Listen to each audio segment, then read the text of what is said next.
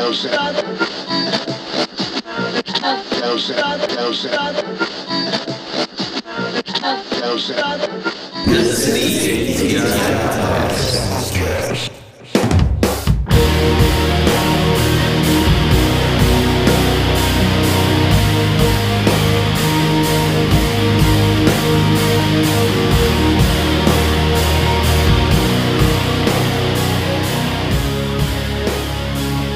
Hello, everybody, and welcome back to the ATI podcast. We are flying in with episode 85. We're going to be talking with Mr. Calvin MCROY today of so many projects, Josh, of our fandom from this area. You know, Calvin's a mineral area native and certainly a guy that we've looked up to in the music scene. And so this is going to be a real treat today. Yeah, absolutely. Big fan of Calvin, as we've talked about so much, obviously. We've talked about him and all the different endeavors he's been involved in. Definitely a huge fan of his and a lot of his friends that he plays music with. Yeah, huge inspirations, which I'm sure we're going to get into later on in the podcast. But just personally, such a huge inspiration for me. And I know probably for you too, you know, in the local music scene, probably responsible for getting us into it, seriously into it, like heavily into it.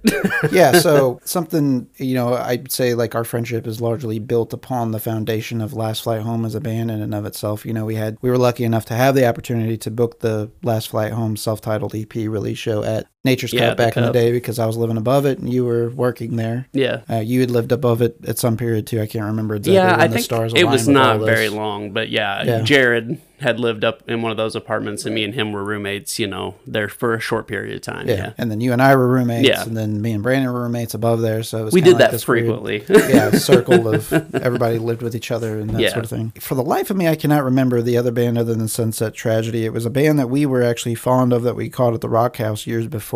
I want to say it was like, I know this is wrong, but I feel like it's something like My Friend Microwave, but that was some band in Farmington, I think. There was something to that effect. But they played and they had like old TV monitors on top of their amps or something. And I cannot remember. They're actually pretty good. I cannot remember what the name of that band was. I even forgot that Sunset Tragedy played that. Yeah, and it was just a 3-band bill, you know, because you wanted to give, obviously, Last Flight Home their time to do their thing. Right. Well, maybe wasn't there something like they were going to do a tour? And then, so that was kind of the situation. And Randy toured with them, and I think Calvin couldn't tour. Yeah. And so Randy was going to fill in on tour, and then Calvin, I think, kind of just had other life responsibilities going, just like, hey, you know, I don't want to tie you guys down. And, and so then Randy took over, but I don't think it lasted many months. But I don't want to shy away from Not Waving But Drowning, too, because it's such a huge, successful St. Louis band. Been on some big bills with some big bands nationwide, and they were just a huge success story from St. Louis. So he was definitely a part of that, and I don't want to gloss over that either. And Not Waving But Drowning, obviously, a huge band. I mean, we could go on about, and we will with Calvin specifically, some of the impact that they had. Absolutely. On the Midwest music scene, you know, North America, United States. You know, they went across all over with very credible artists, built friendships, are still a thing, I guess. They, you know, they have a reunion show or, you know, some more recent recordings as well. And I hope to see some more shows or even if it's one-off in the future. I know they're all friends and they still get together and jam and stay sharp occasionally. So it's a band. And I love seeing stuff like this, you know, that's kind of becoming more common as like these reforming of bands from like 20 years ago. You know, we could give so many examples here recently even, but, you know, they're getting back together. They're kind of rekindling the fires. I mean, Botch, great example. You know, nobody thought that it'd ever happen again, but Botch is, you know, back together. But, you know, these are bands that were blowing up on a high trajectory at the same time Not Waving But Drowning was. They were in the thick of it. They were in the thick of bands like Zayo and Haste and Thursday and Papa Roach, Linkin Park, you know. Just so many artists that we could name that they toured with or played with. Dillinger Escape Plan on their climb and rise to prominence.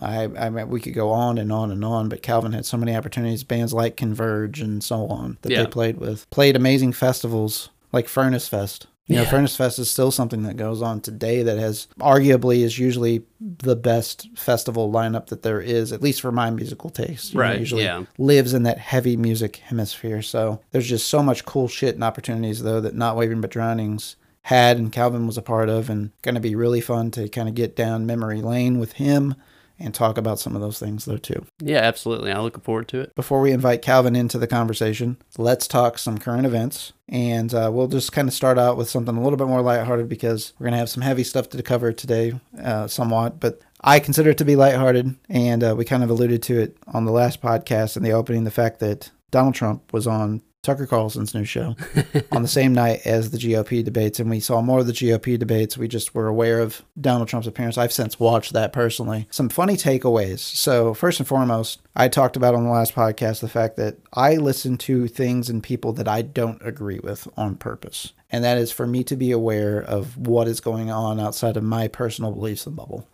Not to say that I have a ton of time for it, but I picked my spots, and certainly this was one that I wanted to go seek out. Wasn't even 9 minutes into the conversation with these two, and they are talking about Joe Biden's physical state appearance. Oh my God. Having bird legs. I mean, you look at Tucker Carlson and Donald Trump side by side, and I don't know that they are, the cover of Men's Fitness or the stunning achievement of the male body. Well, isn't Trump 6'3" and 215 pounds? According to him, he is the exact same dimensions of Aaron Rodgers. That's insane to me. Michael Rappaport was on Instagram today, and he posted a nice little video, and he was talking about Muhammad Ali in his prime was 6'3" and 215. And he's like, what a disgrace for you to even lie. And I mean, and this isn't like fat shaming or anything like that. It's just about how this man blatantly is a con man all the time. Yes, he's a con artist. Blatantly a con man. 100%. And for people to be so blinded and, so deep in the Trump mythos, the cult following, the cult of personality,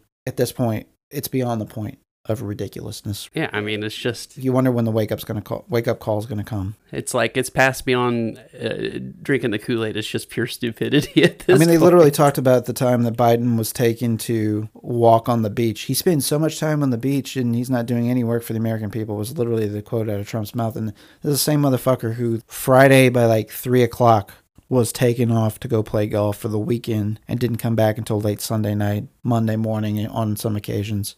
Back to the White House. It was a 9 to 5 Monday, which wasn't even the exact hours. This motherfucker wasn't starting until 10:30, 11 o'clock in the morning. Right. Because he would be up tweeting till 3 o'clock in the morning, having his fucking McDonald's with a fucking fork and knife and dipping his steak in ketchup like a fucking Neanderthal. Psychopath. Yeah, I mean, low-hanging fruit, maybe. Easy to make fun of, maybe, yes. But, you have to take away some things in this conversation. And I'm going to go ahead and say maybe this is a controversial take. The guy came off like the least unhinged that I've seen him in a long time. He was actually kind of complimentary of Gavin Newsom. Wow. Because, they were kind of debating and talking about, where the election of 2024, the general election, is going to be going and who his potential competition might be. And Trump theorized that Biden wouldn't make it. He can't make it to 2024. He's in, quote unquote, such poor health. Tucker Carlson theorized it'd be Kamala Harris, and Trump said there ain't no way because people don't like her and she doesn't know her job and, the usual shit that he says. But I think they were kind of leaning in the direction, Trump specifically, of Gavin Newsom, and he actually had complimentary things to say about him. He said he was a very nice guy. He always got along with him. Doesn't necessarily agree with his politics. It was like the least controversial thing I'd heard him say about anybody on the other side of the aisle. Yeah, that's kind of Didn't shocking. really say anything negative about him, but also consider the guy could probably get in the dirt with him if he wanted to, because Donnie Jr.'s girlfriend is Gavin Newsom's ex-wife. Right. Kimberly Guilfoyle, right? Well, and also Gavin Newsom don't play. No, like he don't. he will go toe to toe with you in the ring. Like, I mean, you don't want to bring a knife to a intellectual sword fight. Right, exactly. Right. And he will call your bluff, and he you know what I mean? He will have banter with Trump, and it would probably not be a good thing for Trump. No, I don't think so. And it's probably best to kiss ass while he can. And Gavin's part of that big money, that big Democrat money. So that's obviously another can of worms you don't want to open up either. Yeah, there is that. And he's a guy that, Trump was even like complimenting his good looks, and it's just kind of weird to see him be so flattering and complimentary of anybody Democratic in general. Right. Really, the more unhinged person, the big takeaway from this conversation, if anybody takes the time, it's like 45 minutes, a quick watch, and you're interested enough, that is. The big takeaway, I think, is that Tucker Carlson is more unhinged than Donald Trump. Tucker Carlson now has went full-fledged bonkers. I mean, there is no excuse for the ridiculous, conspiracy theory wormholes this motherfucker goes down. Like, he was leading Trump trying to lead Trump down wormholes of conspiracy theories through the conversation. He was trying to get Trump to say that Epstein was killed in prison. Trump said he didn't think that. And then because Trump was kind of talking shit on Bill Barr, he was trying to say that Bill Barr was getting out ahead of the administration, speaking out of turn, and saying, well, he wasn't killed in prison, and Tucker Carlson thinks he was. Trump wasn't committing to that. You know, I think Trump knows obviously more than he lets on. If this is just my opinion, who has the most to gain from Jeffrey Epstein being killed in prison? Out of all of, consider the time, the place, the manner, who was in office, who's in control of the executive branch. Right. If we're going to go down a real conspiracy theory, who had the benefits most? from killing him? Right. Trump. Yeah. Because look at those fucking flight logs. They're online. Google it. Look for the Epstein Island flight logs. Guess whose name is on there way more than what the Proud Boys, the neocons, the white nationalists, the Trumpians, the whatever, you know, those people, the various echo chambers that they subscribe to. They are always talking about Bill Clinton went to Epstein's Island. Or you don't even hear about Prince Andrew anymore, which is really irrelevant. He's not an American political figure anyways. Right. But he wants to talk about they want to talk about the Clintons. And let's talk flight log, let's talk tabulature, where Trump went, I believe, and it's been some time since I've read it now, but I know it was no less than 6 or 7. I want to say maybe as many as 12 times he went to Epstein Island. That was documented, that is. Right. I think Clinton made 1 to 3. Right. So, I mean, I think we all kind of, at least at this point, have a good idea what took place on Epstein Island. I think we have a pretty generalized idea. I got something to tell you, folks, and this is going to blow a fucking huge can of worms right now. There is a local businessman, a prominent name, we'll say in the car industry, so that should narrow it down quite a bit. A family name that's well known in the Farmington region. Their car sales buddies go to a South American country in which it is okay to engage in extracurricular white powder substances. Well, that don't surprise me. As well as having relations with teenagers. Oh my God, man. So, and they brag about it in their social circles. If it's who I'm thinking it is, it doesn't shock me though. Right. You know. So this is the type of mentality, they view this, people of that mindset that this is acceptable behavior. Hey, it's not. Right. Especially if you're a parent or a father, and most of these people I'm talking about are, you should have at least a layer of empathy beyond the point that even just anybody with normal decency would have in those type of situations.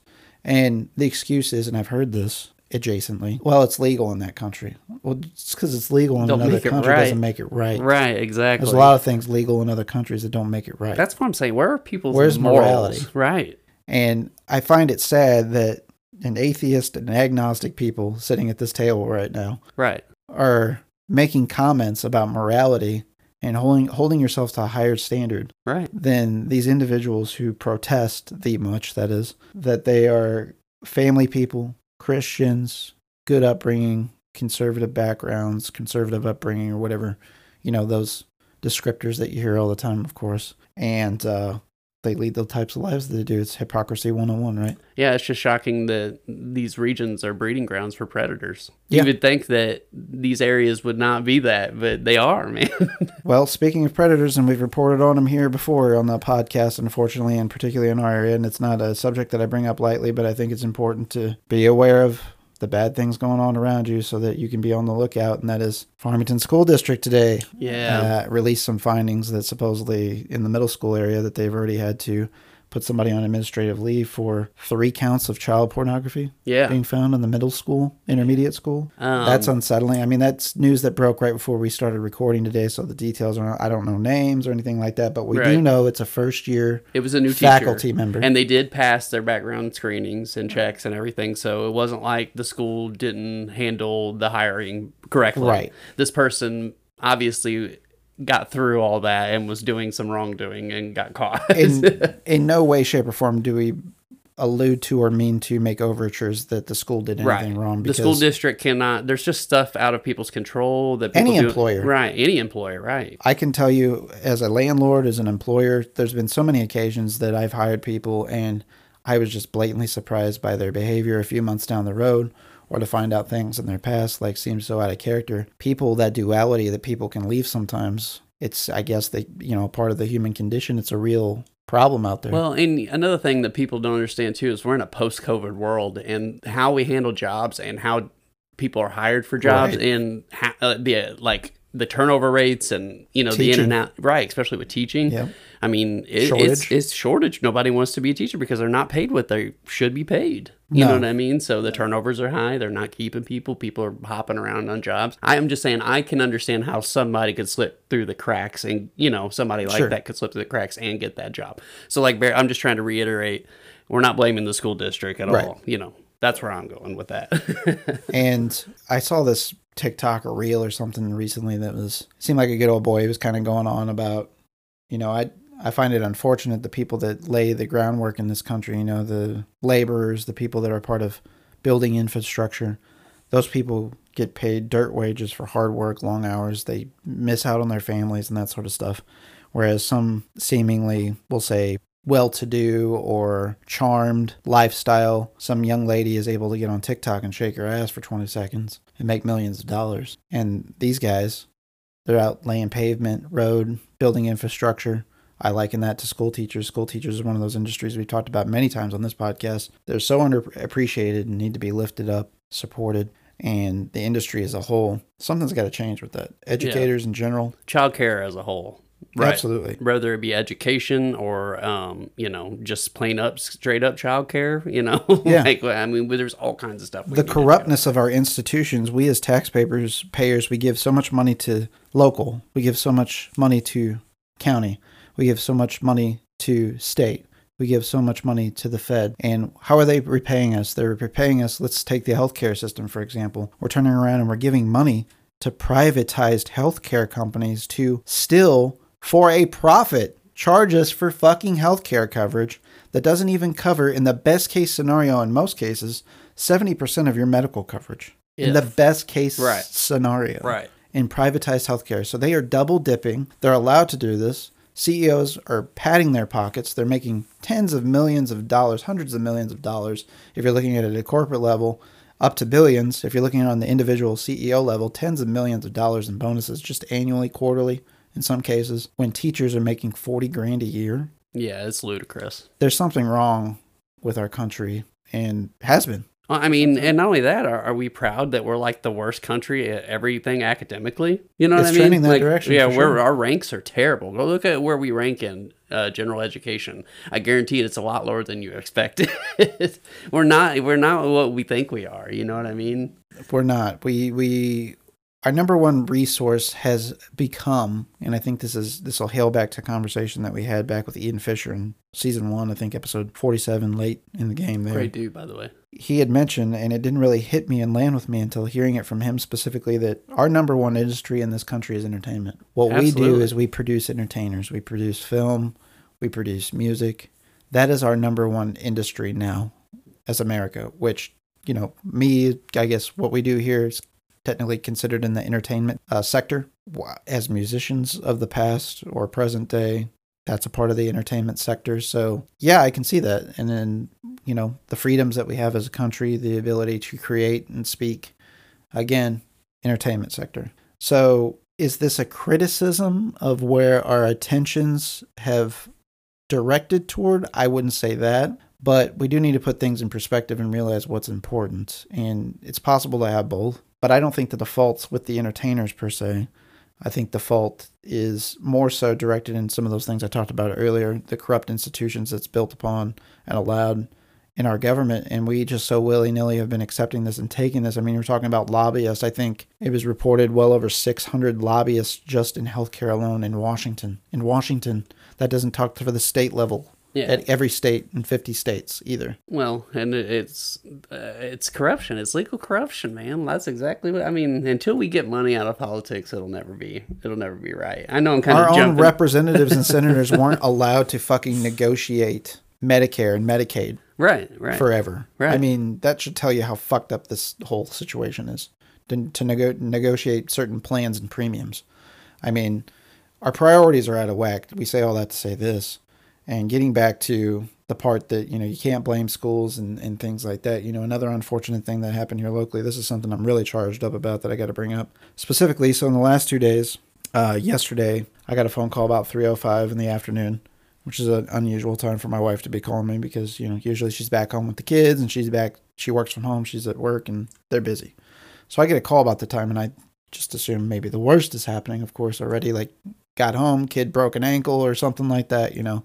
It's where my mind immediately goes. I get the call, and, hey, I'm stuck in line. They're not letting the kids out yet. And I'm like, well, why?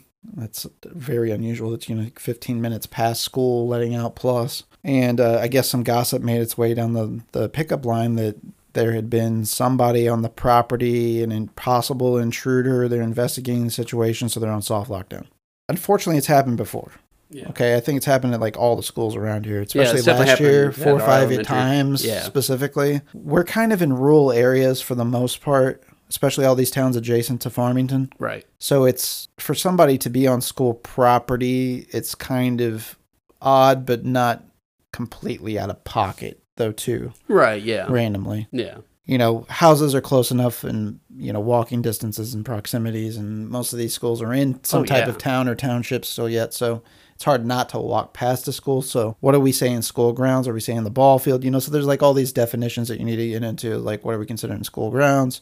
Right. Like how serious is this threat, right? So not ideal, definitely worth monitoring. Didn't get too worked up about it in the moment, but I said, well, we need to call the school. And I was talking to my wife on the phone, so I hung up with her. Immediately I called the school and got the situation, what was going on, and basically got told the same thing. We're on a soft lockdown. We had somebody in proximity of the school that we were concerned with possibly intruders, so we had law enforcement come in. We swept the school, cleared everything. We're letting everybody out now. So I think they dismissed them finally at like 3:07 or something like that. And from what we had gathered in follow-up communications, and then they sent out an automated call, basically everything they told us was validated, but there was a concern possibly of somebody with a firearm nearing school premises, I think was the wording that was used, and that they were approached by law enforcement, and they scurried and went in the opposite direction and traveled down Highway 32 toward BB or something to that effect. Well, BB is a rural highway in this area, so it's not like you can just like, right. I mean, you can walk down it, but to walk down it, there's not like a shoulder.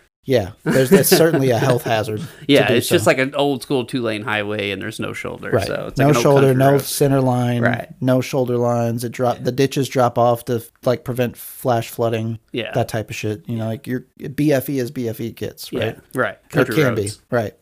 Country roads take me home. Right.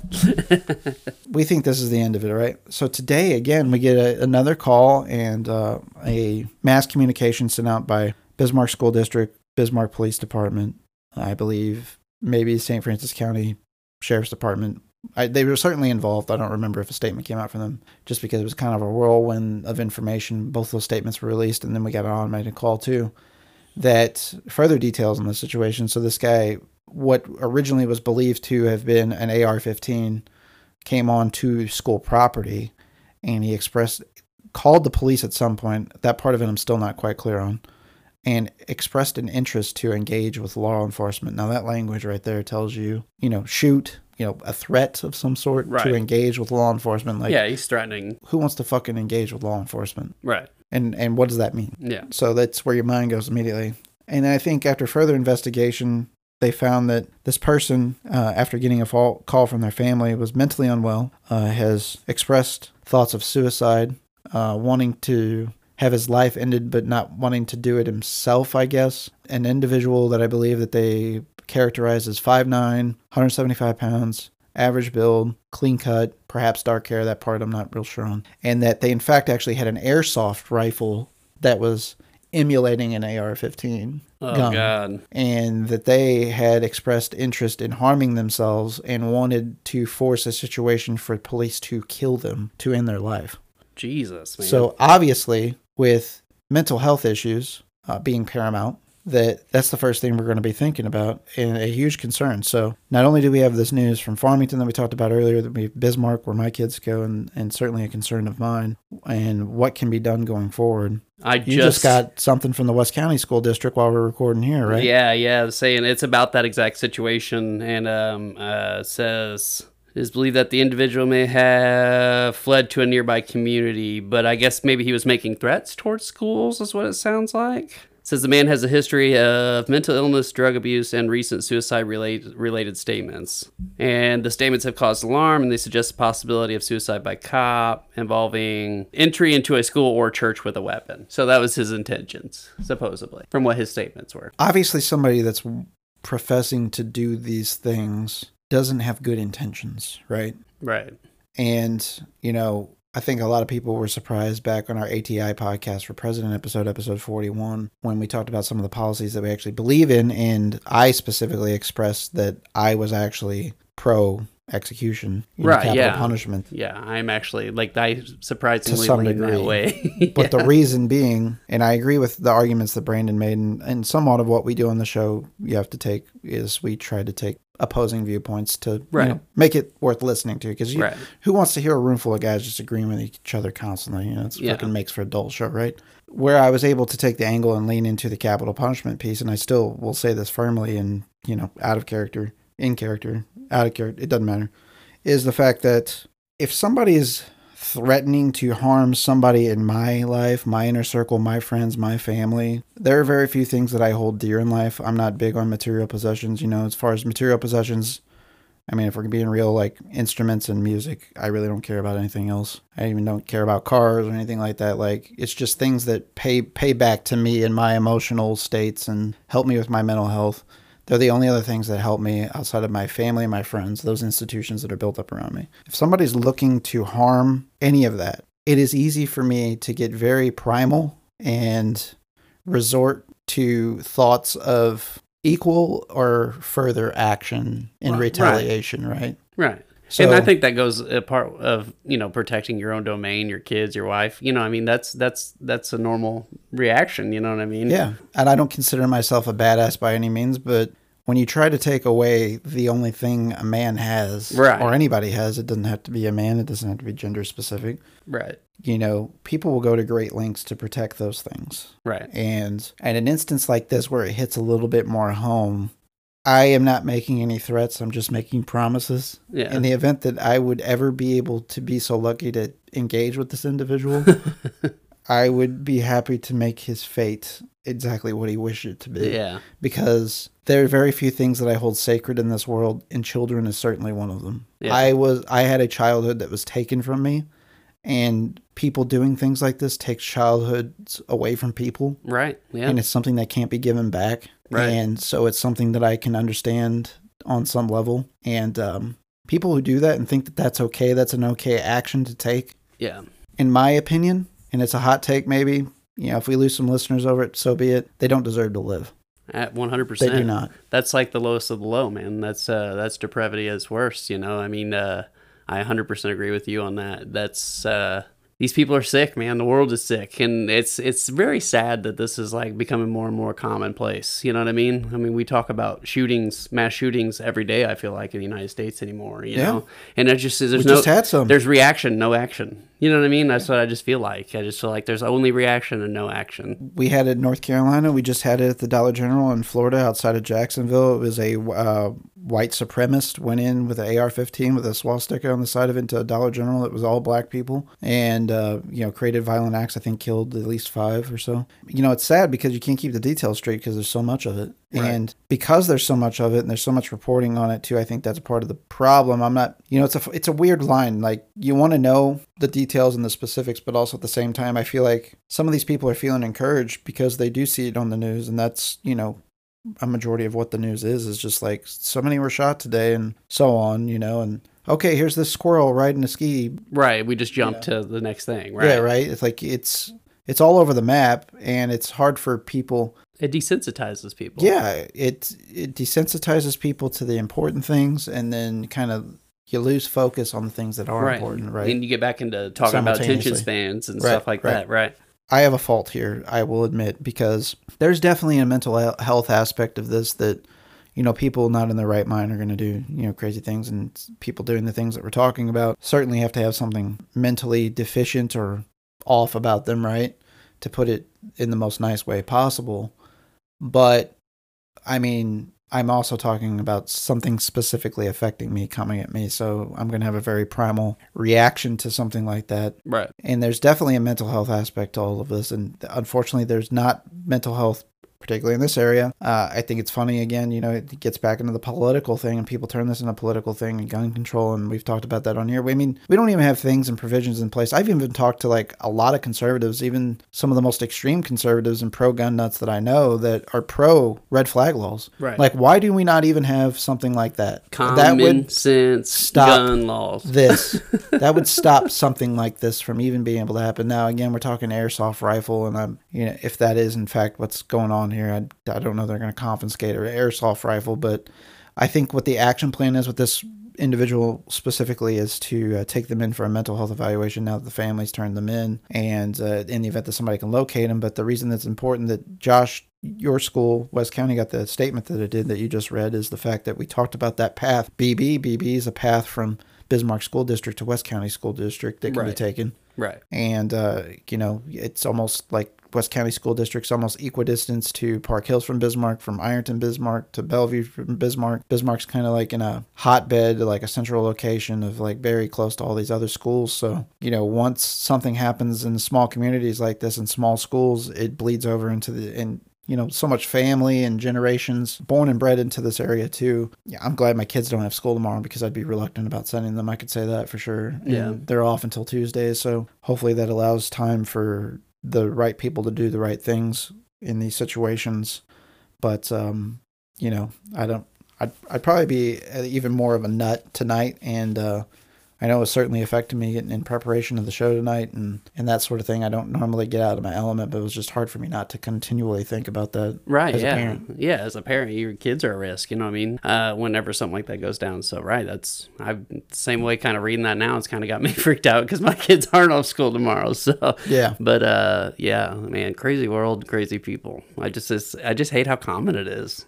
You know, but good on the schools for being reactive and being precautionary and communicating with each other and taking the steps to ensure the safety of the children and communicating with us. I would hope that whatever can be done in the fullest extent of the law is done in this situation, because it sounds like this person, and what a cowardly way to go about things. I don't care about the mental health piece again too. Yes, I understand if you're deranged enough, you don't care, and you don't maybe have that cog in the machine that tells you that this doesn't make sense and this isn't good. But if the ultimate means is to want to end their life, don't be a fucking coward and a weak-ass person and come and expect to exact something on innocent children, or at least them to be a witness to, just to get the end of means which that you are desiring, because this isn't the answer for that either. Yeah, involving innocence is not the answer. So let's move on to something a little bit lighter. And you, of course, heard that Amber Heard changed her name. No, I didn't until you were telling me about that, but that's pretty funny. So Amber's using an alias, but that alias is Martha Jane Canary. Oh, my goodness. What a name, huh? I love Martha Jane Canary. And she's just trying to temporarily, I guess, use an alias. I'm going to start a band, and I'm going to name it Martha Jane Canary. Would you be interested in drumming in that band? I actually like the name of that for a band. I actually think it's got a good little ring to it. It's not bad. Martha Jane Canary. I would probably prefer Mary Jane Canary. I think that's got a better ring to it, but yeah, it's still not bad. Every song will be 4 minutes and 20 seconds long. Yeah. Dial that in, and we'll definitely have a nice little math equation worked out there. No, that's pretty great, though. But yeah, obviously it's to avoid, I guess, whatever celebrities. I mean, she's a celebrity. She has celebrity status. But well, I mean, one would argue that it's not quite what it used to be. It's a different status it's of celebrity more of now. She used to be an actress, and now she's more of like an infamous celebrity. Yeah, like you're saying, infamy, right? And there's few people in American entertainment that are more revered than Johnny Depp, and for her to have had the falling out in the way that she did, and I've heard some of the court trial stuff that was batshit crazy as it was anyways, and yeah, some of it was hilarious, but it was largely hilarious, a lot of it petty, and I'm not saying like he was like a saint, but goddamn, somebody needs to christen that guy with sainthood for dealing with that crazy bitch as long as he did. You know, what a nut for sure. Another big piece of news that I'm very happy to hear, and that is the Proud Boys leader, Joe Biggs, got 17 years for the January 6th case. This is the man that was gloating about overthrowing the Capitol, video footage of him doing it. He was damn near in tears. He was so happy, smiling, hanging out with his boys that do their little brother tug initiations to each other. Yeah, their little girl fights. I'm glad they fucking got him, though. That's for sure. 17 years, baby. Enjoy them. Enjoy Well, I every hope second. he serves every bit of that 17-year sentence. Another funny thing I wanted to bring up is that the whole Georgia case against Trump is going to be live streamed over YouTube. Did you hear see this? Did you see what the Georgia governor said today? What's that? He said that he did I guess he had he gave a news conference or whatever. But at the end of it, I was kind of listening to it. I was shocked. He said, "This is Georgia," and he said, "We're a state of the Constitution, and I'm the governor, and we will follow the Constitution." So I was like, wow, man, I was really shocked by that. Like, I was figuring... Glad to hear people are doing what they're supposed to do, the bare minimum, and that's follow the Constitution. Right, and that's all we're asking for. Jesus we're not Christ. asking you not to like Trump. We're just asking you to follow the rules. Well, not only are they were already going to stream it on YouTube, but Fulton County judge actually gave permission for them to actually televise it, too. So this is going to be on network television. Why should it be any different than any other criminal case? You know what I mean? Well, not all criminal cases are televised, though. Right, but I'm just saying... majority of high-profile cases are because there's a public interest, and obviously the former president of the United States being on trial is a public interest. So absolutely, I could definitely see why a judge would make that decision, and I think it's the right decision. I think he should have to face the music just like anybody else. You know, another thing that we could talk about real quickly too is Ahsoka. Ahsoka, yeah. Great season premiere, man. A 2-episode premiere. They were long, and they gave you a lot. I made it for the first 2 episodes, but there's 3 episodes out now as we're recording. Yeah. I will say myself, I felt like I stayed up with like most of the animated universe piece of the Star Wars. Yeah. But I still felt a little lost. Yeah, and I think everybody's going to. My only recommendation for everybody would be to go and watch Rebels, because that will make the show make the most sense, because basically this is Rebels season 5. They're really just jumping in from the end of Rebels, and they're trying to me personally, it seems like they're trying to interconnect the newer movies. Yeah, that seems the direction that they're going, and that's as far as I'll go, because I don't want to ruin anything for anybody. But yeah, man, the first 2 episodes were great. I thought the casting was brilliant. The music was brilliant, which they got the guy that did the music for Clone Wars and Rebels, so obviously it was going to be on par for Star Wars. But yeah, just brilliant. They gave us a lot in the first 2 episodes. It was action packed. They introduced a bunch of really cool new characters. I'm in love, and I thought it was funny because the first 2 episodes, like I said, were kind of longer, and they gave us so much. But then that 3rd episode, it was kind of like a really short build episode. It was like 30 minutes, and it just cut you off and left you hanging. So I always love that too, and it give you hungry for more. But yeah, Rosario Dawson's killing it. Oh yeah, she's a really great Ahsoka. I cannot remember the girl they got to play Sabine, but I'm in love with her. I think not like literally, but like her as an actress, her playing Sabine, I think is perfect. Filoni killed the casting. Whoever he got to do casting, they did great. So I've been impressed so far. The world building. Alyssa said it kind of seemed like my wife. She said it kind of seemed more like the style was different, and I kind of like that. Like it didn't, you know what I mean? Like the way stuff looked and like stuff people were wearing and the action scenes, and it kind of felt more old school-y. So that was kind of nice too. It's a little slower. The costuming, I think, was something. Andor was another show that I really picked up on the costuming. I felt like they really made an effort to level up the costuming and make it seem of the time. And Pam made this point as well. She said and complimented the fact of how well consistently time frame wise that still made everything look like the costuming that originally was done in the 70s, you know, when A New Hope came out, 77 and so on. Like there's been a consistency with these. I mean, it's still a part of, I guess, the cinematic universe, but I mean, it's the TV shows on Disney Plus. I'm not sure if there's a different descriptor for that. Right. But they definitely have done a great job with the Star Wars universe, particularly the TV shows, Mandalorian, Boba Fett, Ahsoka, and keeping that costuming consistent. Brilliant with stuff. works of old. Right. Yeah, and even as they add new characters and develop new characters, like even getting them to fit into that, you know what I mean? They've done a great job with that. So yeah, I mean, a lot of people hate on Disney for the direction they're going with Star Wars. I personally love it. I don't know, man. I want more. So I think it's great. I'm kind of biased though, because she's one of my favorite characters. Yeah. So I like her, and I'd like to see more of her story fleshed out. And the Clone Wars animated series early on, she's a pivotal character in that. And it was nice to see her. She's the apprentice of Anakin in that. And you know, ultimately where you know that story goes. Yeah. You know, Anakin becomes Darth Vader and all that. And there's so many... That's one thing, if you've ever watched the originals... I never really got into Star Wars myself until about 2015. Then I watched everything from start to finish chronologically. And it was something that my daughter and I got into in the same time, Aurora, and just kind of stuck with it since then and enjoyed it quite a bit. And I always kind of wrote it off dismissively because my dad was more of a Star Trek versus Star Wars person. Yeah, that happens. We've had that discussion before. Yeah. And I still probably favor Star Trek overall. But I will say, you know, it's kind of like the John John Bonham and Neil Peart conversation. Right, You know, yeah. they're both good, but just in different ways, Right. right? They're their own thing, right? And the Star Wars universe is something that really was not lost on me, was the fact that whenever you watch, you know, that original trilogy starting with A New Hope, like how short the screen time is actually for some of these characters that have meant lifetimes, you know. Right. We're talking about Obi-Wan specifically, how Right. short his screen time is in the original films. I want to say Darth Vader. he had himself. 18 minutes of screen time, I think. Maybe From the total, first yeah. original three films, I think total Yeah. was about 18 minutes of screen time. Yeah, very little. Out of and what? a character that 4 hours of film? stuck with generations, you know. yeah. Obviously, Ewan McGregor did it in Iconic. the prequels, and then as well as Right. the Obi-Wan show, which I actually enjoyed quite a bit. I mean, you could probably ask almost any child, you could hold up a Darth Vader and say, who is this? And they're probably going to say Dark Vader. Yeah, right. Like, or if even Arlo still calls him Dark Vader, even though it's Darth Vader. But yeah, I'm I just mean, saying obviously iconic iconic character. work. Yeah. Yeah, for sure. And I think, what was it? It was one of the film institutions here not too long ago, and they probably, TMC, maybe, somebody like that. They had rated like the best movie villains of all time, and Darth Vader consistently is always in the top 3. Absolutely. It's usually him, the Joker.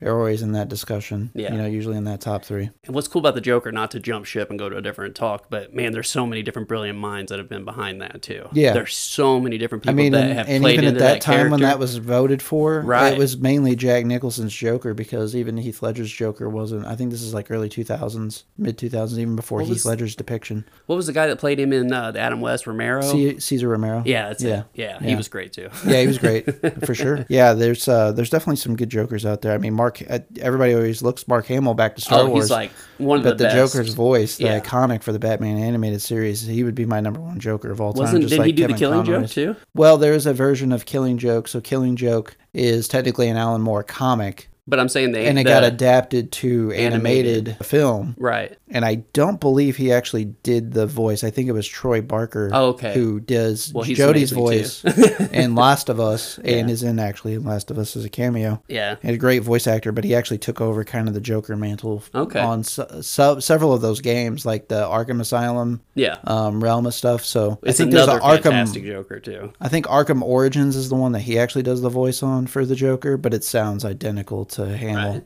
Right. And I think he now is taking it because Hamill retired it. He refuses to do it anymore now that Kevin Conroy's passed. And now we have a new Joker, so we'll see. I'm excited. The cut footage that I seen of the Joker from the Batman was fucking awesome. Yeah, that guy's a great actor. Yeah, so I'm really excited to see where that goes. Yeah, he plays a fucking fruitcake. I mean, very well. Yeah. You know, he's always taken on some like risky roles. Yeah. He was in Killing of the Sacred Deer. If you guys have ever seen that, he's in The Green Knight. I have not seen The Green Knight yet, but I really want to see Banshees of Inisherin. He's in that as well. Barry Coogan is his name. He's a great actor. Check him out. He's been in a lot of great stuff, and he usually doesn't have a lot of big, long parts and things, but he steals the scene. He chews up the scenery every time he's on screen. Batman, he barely had any screen time, and that whole thing was so intense. Right. That whole couple minutes of that scene was really intense. Yeah, how is that a deleted scene? I mean, that was crazy good. Right. And short screen time there too, though, overall. So, guys, I think that kind of covers the current events talk for us this week. Sorry for the long open, but we had some heartfelt things to discuss and wanted a quick hit on a couple other things. I don't think we have any better guests than we've had to date than Mr. Calvin McRoy. So stick around after the break. We're going to have Calvin on the other side.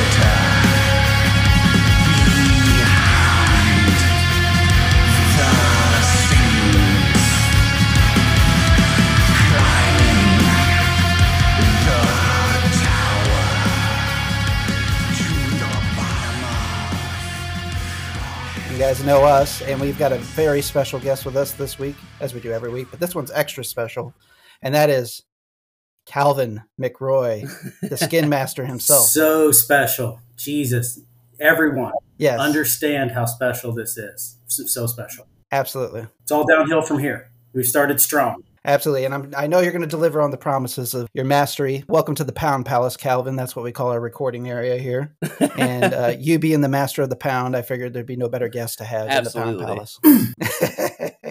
I really wished I could have been there in your guys' studio tonight, but I didn't feel like driving 12 hours down to Bismarck or wherever you record from. Yeah, BFE. Yeah, yep, BFE. Basically. Yeah. Yeah, it's kind of like traveling into the negative zone. Yeah. Like, you know. You lose Superman brain style. cells the further south you get, you know? Yeah, for sure. I remember. I grew up around there. Yeah. That's why you're so much smarter now. Yeah.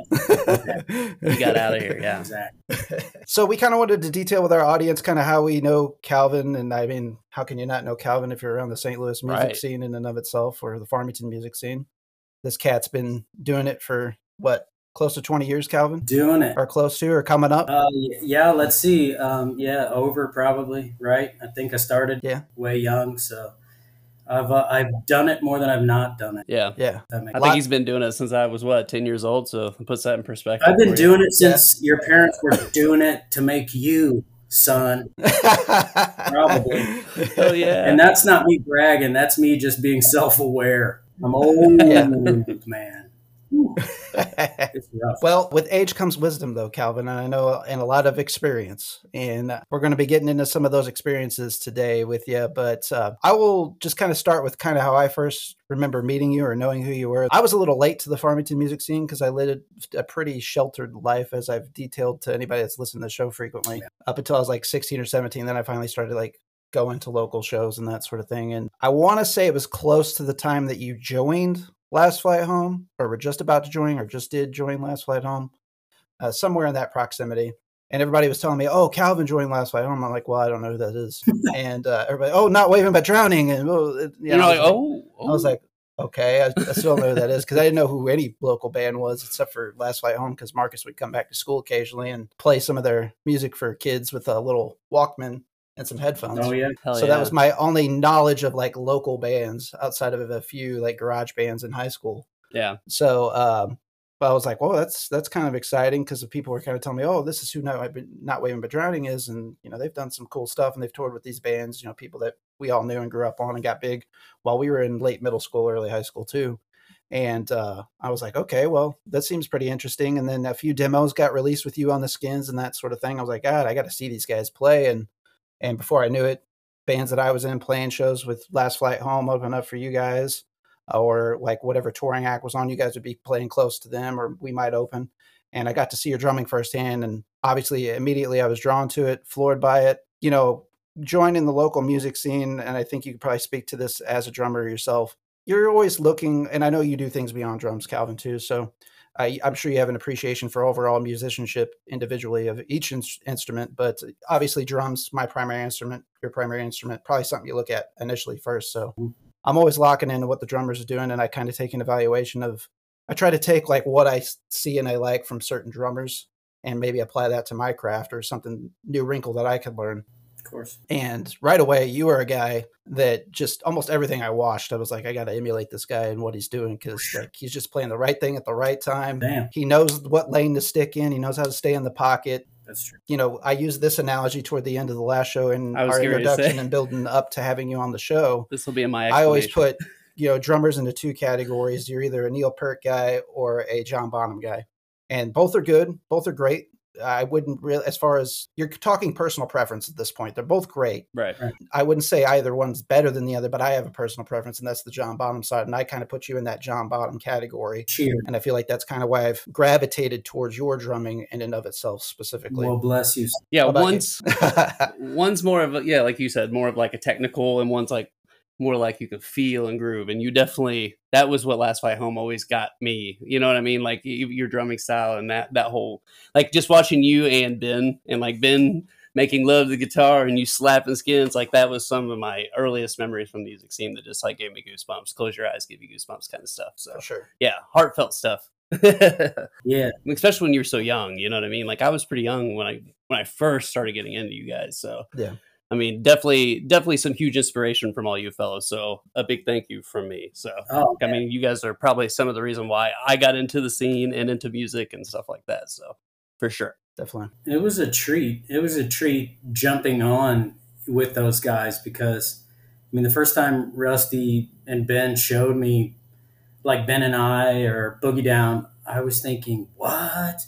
And, we used to, in the Not Waving days, we would play, with like Pennies for Allah. And I toured everywhere wearing that shirt, until it didn't have sleeves left. And I was always pimping my dudes. And like, to be outside Walmart and have in Farmington and have Rusty like come out to the car and listen to this song, and it was like, damn, Rusty, like this is really good. Like I was a fan immediately, just thinking, wow, it's like something happened while I was like focused on trying to hold on to my seat and like keep up with everything. Like these guys were finding it. So when I got the chance to play with those guys, it was an easy, well, let me think about it for a couple months. Right. That's a right. Yeah. I immediately said yes until I realized I was the anchor slowing them down, or so I thought. So I also bailed for that reason. But we can go into that or not, whichever you prefer. Regardless, well, I was a fan. I'm sure they would tell it very differently as well, though, too, as far as that comment was concerned. Sometimes you just kind of feel like, I got to do quite a bit before Last Flight Home, and I really got to kind of live enough of what I wanted to see of a certain way of life, so to speak. Hmm. Now you heard that, right? Yeah. Real on the other side of that door, sons. Yeah. Thursday Night Raw, baby. I think Samantha's about ready to jump from the top rope onto both of those suckers. Regardless. There you go. Might have to have some play-by-play. Yeah, it's okay. One's crying, probably a little bloodshed. But yeah, it's like sometimes you want the next group to like get their swing, like, oh, he's singing. Never mind. I thought he was screaming. That's singing, obviously. Yeah. It's beautiful. Singing the new Rammstein. He's doing his best to do Uncle Todd's voice back there. Yeah. I lost where I was. I was just thinking about the cops showing up here in 20 minutes. You were talking about how you kind of felt, I guess, the next generation, it was kind of their time to shine and do their thing. Yeah, and I guess it's kind of what you were alluding to. Well, right, because it's like, and we did, and when I was in Last Flight Home, we did a tour or two, and like got to get out there for a couple weeks here and there, but the music was so good, and I did the 5-song or 4-song, I forget, EP, self-titled, and I was just so thrilled with the way that turned out. I mean, still to this day, yeah. And I've recorded, here and there, what I would consider quite a bit, but not really, in different settings. I had like that drum sound was just like what I always wanted, like everything sounded great. Yeah. I'm literally just imagining what's happening back there, and it's got to be awful. But having had toured already and like really gave my all to it, I just felt like, I was in the married stage and like working full time at some crappy factory, and I still thought like, this is I got to do the like rights thing by society so I can have enough money to buy the new Shaun of the Dead limited edition DVD. So like, you guys really need to find somebody that doesn't have any like attachments, and you guys need to get out, because this music is like, don't let this die. I'm like, you guys have to keep this alive. And Bear, I don't know why you didn't, like, I can't think of, I know that you were like in probably a couple bands at that time. I remember, I'm trying to think, was that the World's time? Or Worlds was after? So whenever I first started, I was playing with some of the guys in Worlds. We had a straight-edge hardcore band called To My Grave. I think it was called At Point Blank before that. But we only played a few shows with that incarnation of things. It got kind of like weird and childish because some of us were straight edge, some of us weren't straight edge, and it was supposed to be a straight edge hardcore band. So it was kind of conflicting, right? Yeah, conflict of interest. So then I started kind of like a post-hardcore band. But everything that I was ever in almost always had Ridge, Michael, and myself in it as far as the nucleus. And then eventually Michael went on to do other things, and basically it became me, Jake, and Ridge in every iteration of the band that we were in from that point on. So I'd say the first time that we saw or played with you, we were probably in maybe that band, but I could be wrong. It might have been a band right after that called God, what was that band? Something December? Endless December. Oh, yeah, Endless December. Yeah. What a name. I know we definitely played a show with you in that band. Yeah. And then eventually, yes, it was We Were Statues Worlds, and we played a few times. Yeah. And we played The Last Flight Home. I think it might have been a reunion show at Cicero's, but that was Lay of the Land, which became Mire Giants. So none of those bands were like the same type of genre at any point either. So I mean, I still listen to the World's stuff because, like, I remember just watching live and just being like, what a brutally heavy freaking band this is. Like, I had never, especially for a local band, I don't think I've ever smiled quite so large, because I'm like, this shit is crazy. I loved it. I love it. It was loud. Now, I've loved a lot of stuff that you've been involved in. I love your playing. I love watching you. I think you're very attractive. Very attractive. Thank you. Extremely. Thanks a lot from a handsome man like you. Extremely attractive. Especially when you had the long hair thing going. I mean, God. I mean, just. Yes, I did. Anyway, just like the sheer emotional veracity of that project was like, holy crap. I'm thinking, how are they, like, how is this a band from here, you know? Anyway, I could go on for a while. Well, this kind of goes full circle, though, too, because a lot of the, it was mainly me and Ridge. We kind of just got tired of, like, because I felt like we were probably in a mode, not that we were like outwardly expressing this, but we were certainly like got into a rut of like playing music that we thought people wanted to hear instead of what you wanted to play, rather than what we like were really into. And Ridge was a guy.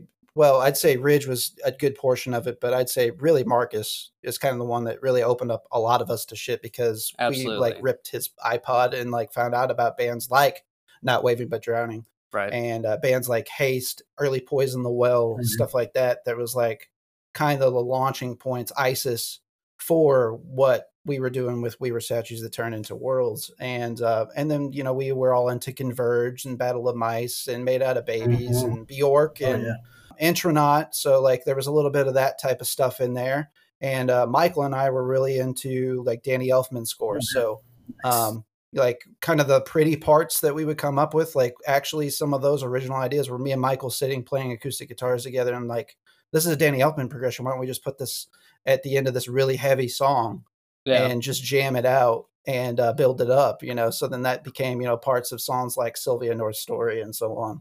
So I'm really proud of like the variety that we were able to bring that, but we stood on the shoulders of successes like a band Not Waving But Drowning, because we were listening to shit like that. Right. Early Zayo, Haste, like bands that you guys ran around with back in late 90s, early 2000s. Homies, other old homies, yes. Yeah. I remember my first Zayo CD. I think somebody burnt it for me, and it just had like Zayo like fancily writ across the top of the rip CD. And I was like so young. Remember which album it was? I have Funeral of God, probably. I have no idea. You may have ripped it for me. Maybe. I don't know. Man. Funeral of God, what got me into them, but I was already late to the game on them too. Yeah. Funeral of God was great. I remember when they played Farmington. You remember that? Yes, at the Rock House. Rock House. And like I was standing around. Scott, their guitar player, like him and I from those days, we just like hit it off. And several of the dudes, the singer Corey at the time, which was not Dan, because they were like back and forth with Dan. Dan was going through a lot of stuff back in those days, so he was kind of like in and out of Zayo. But anyway, I went there to see them, and we were talking, and I was like, yeah, this is my town. It's so crazy that you guys are here and all this stuff. And I was like, man, I love the record, because it was the Funeral of God days. And I'm like, yeah, I love the sound of it. I loved the production, and literally the three dudes that were there with Zayo that were watching me talk were just like, what? Like they were not digging it. And I remember thinking, dude, and I still listen to that record like, ooh, man, I love it. I love it. It's It's great. Yeah, I mean, it was kind of like in the, I'd say like the heat of the metalcore boom of the mid 2000s. I know, but and I understand. Maybe that's why, though. I'm trying to understand like why they wouldn't be into it. Maybe, but it's not like It's not like you turn it on and you're like, "Ooh, man, I'm like catching like Ross Robinson tones here." Right. It's like I loved the bass, how it was like just it was up front in the mix, but it was still defined yet like gurgly. I love, and the drumming. I was Oh yeah. because I was, I had watched Jesse play like literally, 100 times, and Jesse was great, but Jesse was loose and sloppy. He was like me. You get him going on something, and he's like, "I'm going to do a fill that doesn't work, and then crash the hell out of this." And he was also a monster. And then the dude, and I'm sorry, I think his name was Steve. I forget what the dude's name after Jesse was before Jeff, but like he was so technical and just his Right. rolls and Precise. oh man, he was a machine. And compared to the Jesse era, and I mean, I could talk about those dudes forever. That guy love them. in the middle that you're talking about was the one that was on that tour, right? That played Center Stage, I remember. Yeah, well, Rock House, whatever it was called. Yeah. Oh yeah, Was that I think, the Madball Zayo show? Yeah, I think that was Madball was on that ticket, Yeah, as Madball. well as was it Scarlet, which that I Johansson? love Scarlet still to this day is fucking fantastic. I never heard of What's that? Johansson. I said Johansson, Oh yeah, Johansson. Johansson. Scarlet Johansson. I didn't watch any of the other bands, but I went to see Zayo, and I was like, I can't wait to show you around my town. And they were like, dude, we're like literally loading up and driving like right now. Yeah, And no, but that was it's crazy that tour package came to Farmington. It was so fun. Anyways, So great. It was like 05, I want to say, but yeah, man, I still can't believe that happened. Yeah, it was great. There's been some few artists that have come through here that I could believe, to be honest with you. Well, a lot of that has to do with like Joey O'Farrell, Right, like too, some of the people that were putting together shows, Mm-hmm. right, for sure. Yep. The very first show that we played in those iteration of bands I was talking about earlier, at Point Blank, we opened for fucking Hoods at Barbarino's, and I was like, and I didn't know who they were. I had no You're clue. like, that's my favorite place to buy wood. Yeah, right. Yeah, exactly. Absolutely. Go get my pre-manufactured cabinets right on down there at Hoods. Do y'all got them half-curved shower stalls? Yeah, there you go. Them fancies. What? Too rich for my blood. Damn. Get the old wash tub up. But Mama? Mom? But yeah, man. It was lost on me. There's so many experiences I had at a young age, and to be able to sit, I would say, there's without question, and Ridge is one of my oldest friends, so I can speak for him in many occasions. I'll do so now, but I know he and I looked at people like you, people like Marcus, people like Brad Sexton in this area, and we're like, we need to get our shit together and at least emulate what these guys do as far as how they go about their business, how they handle themselves, how they conduct themselves at shows, just little things like we noticed right away, like how you guys would be, backlined and ready, like you as a drummer would have your kit already all together, ready to just bam right up on stage, ready to go. There wasn't a huge downtime between bands and setups. Like you don't know how like valuable those lessons were that you were teaching, that you didn't even realize that you were teaching to people like me and Ridge. That's awesome. I'm telling you, especially to anyone listening to this that is in a band now that's like doing their thing, I'm telling you now, like being a changeover artist is everything, because it's all about the respect you're giving the other acts, the other artists that are out there doing their thing. And the quicker and the more professional you can be with like getting in and out, that is immeasurable. And man, we were so fast up and down, and that was like a thing. Of course, we were well oiled and not waving, but then straight on through to like, of course, the Last Flight Home times, and then Time and Time. Eventually, it was like we had a ton of garbage, like a ton of things that we were carrying up, but we were a machine. We were like, let's get up, set up, and break down super fast, because that is just as important as what you're presenting, is the respect you're also giving the fellow artists that are up there and the people that are standing there waiting. Right. How many times you got to watch a dude tune his damn guitar before you're like, bruv, give it to me. Let me do it. Yeah, absolutely. Get the intonation fixed on that son of a bitch. Ronan totally agrees. I can hear him back there. He's like, Dad's right. Get it, Dad. Get it, Dad. Right. Get it. Yep.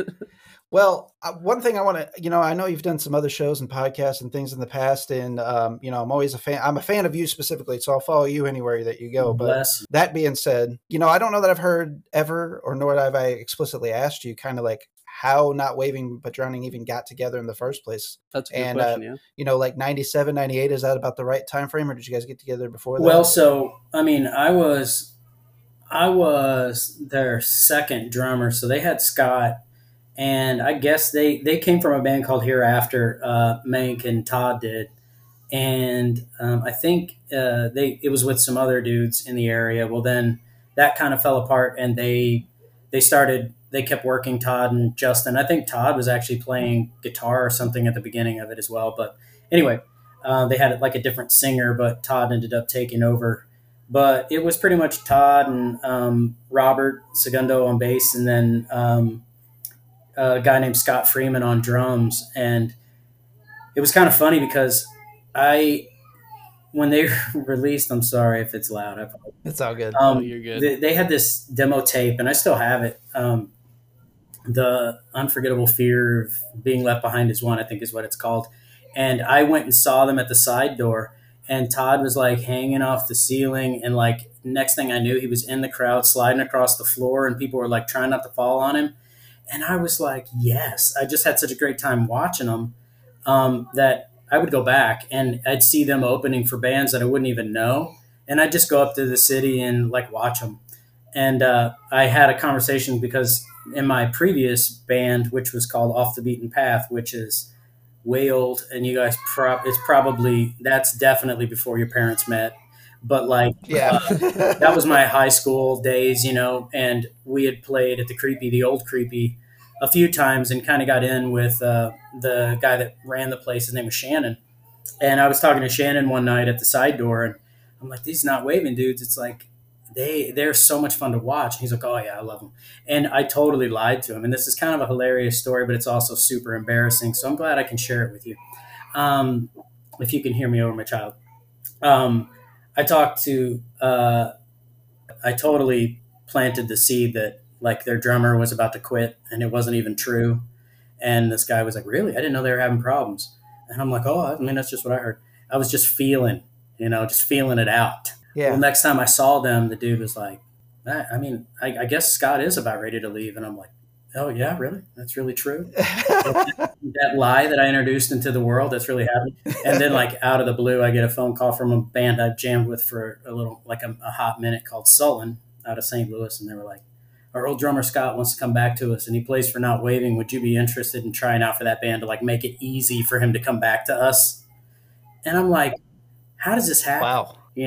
So yeah. I was like, yeah, I'd probably consider it. The next thing I knew, Justin Mank was calling me from his job at Blockbuster Music, which I thought was kind of funny because I worked at Blockbuster Video. So we were already homeless, There you go. But he's like, yeah, come up. I'm doing a show. It's like a band called Goat Whore. Come hang out. We'll watch the show, and I'll give you the record that we're about to put out. So I went up and hung out, and it was pretty awesome. Like, he gave me the CD before it came out, and I ran home. Learned it all. In a week, I was up there jamming with them, and like I knew all the stuff because I was like driven, And I sat down and played with them, and they were just like, how do you know all of this? Like, they were so shocked that someone listened to their band, So yeah, anyway, needless to say, long story even longer, that's, we just hit it off. And I joined them in 99. I think they started probably 98. And I joined them. Yeah. So, like with youth, though, comes ambition often, and kind of that more of a resiliency. I'll say, like, I think I've gotten more in myself in my older age, even though I'm more confident in some other respects. Like, I don't know if I would have been like as quick to do some of those things back then as you did in those examples, though, too. I say this, and then that is like, you kind of, I remember, when I first got an opportunity to play with the guys that I play with, and I didn't care about embarrassing myself or anything like I was too driven to go do this thing that I really wanted to do. Like, even if there was failure on the other side, like, I made myself do it. Right. I pushed through that uncertainty and those anxieties. Well, and I mean, you can't, you truthfully in life. And that's what I hope I can teach my kids if they stop crying and screaming long enough. is like, you really have nothing to fear, because when you're afraid of a situation, or you're afraid of challenging yourself, it's because you don't know how you're going to react if it doesn't go well. Well, if you really know yourself and you're at peace with yourself, and you're like, good or bad, whatever happens, like, I'm still going to be good with myself because I'm being myself.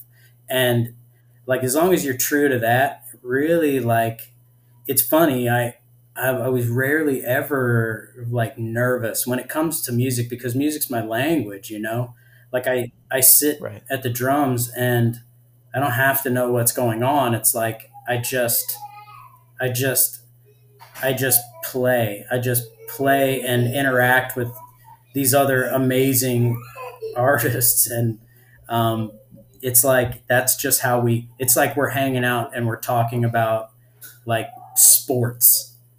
No one's saying Right. a word, and we're just like trading. And I love that, and I've never been afraid of it. I've always been excited about it, and I've been excited to play the same songs a million times too, just to see how they go off and see what's going to happen. And like, I don't know, to me it's just so exciting to do something that you're passionate about and that you love. And I don't know, I think fear will keep you in a place that is a place you don't want to be. It breeds more fear. So believe in yourself. Another thing I noticed about your playing and projects that you've been involved with over the years too, there's something to be said for people that go in and they record a track and, they perform that same track live, note for note, beat for beat, so on, piece by piece. I feel like everything that you've ever done, though, there's always been at least a little bit of a creative license between you and everybody else that's in that band, that each live performance, you're bringing a new wrinkle to what you're doing, though, too. It's like the evolution of the sound. In a way, Yeah. yeah. But I see it more as you guys feeling the moment.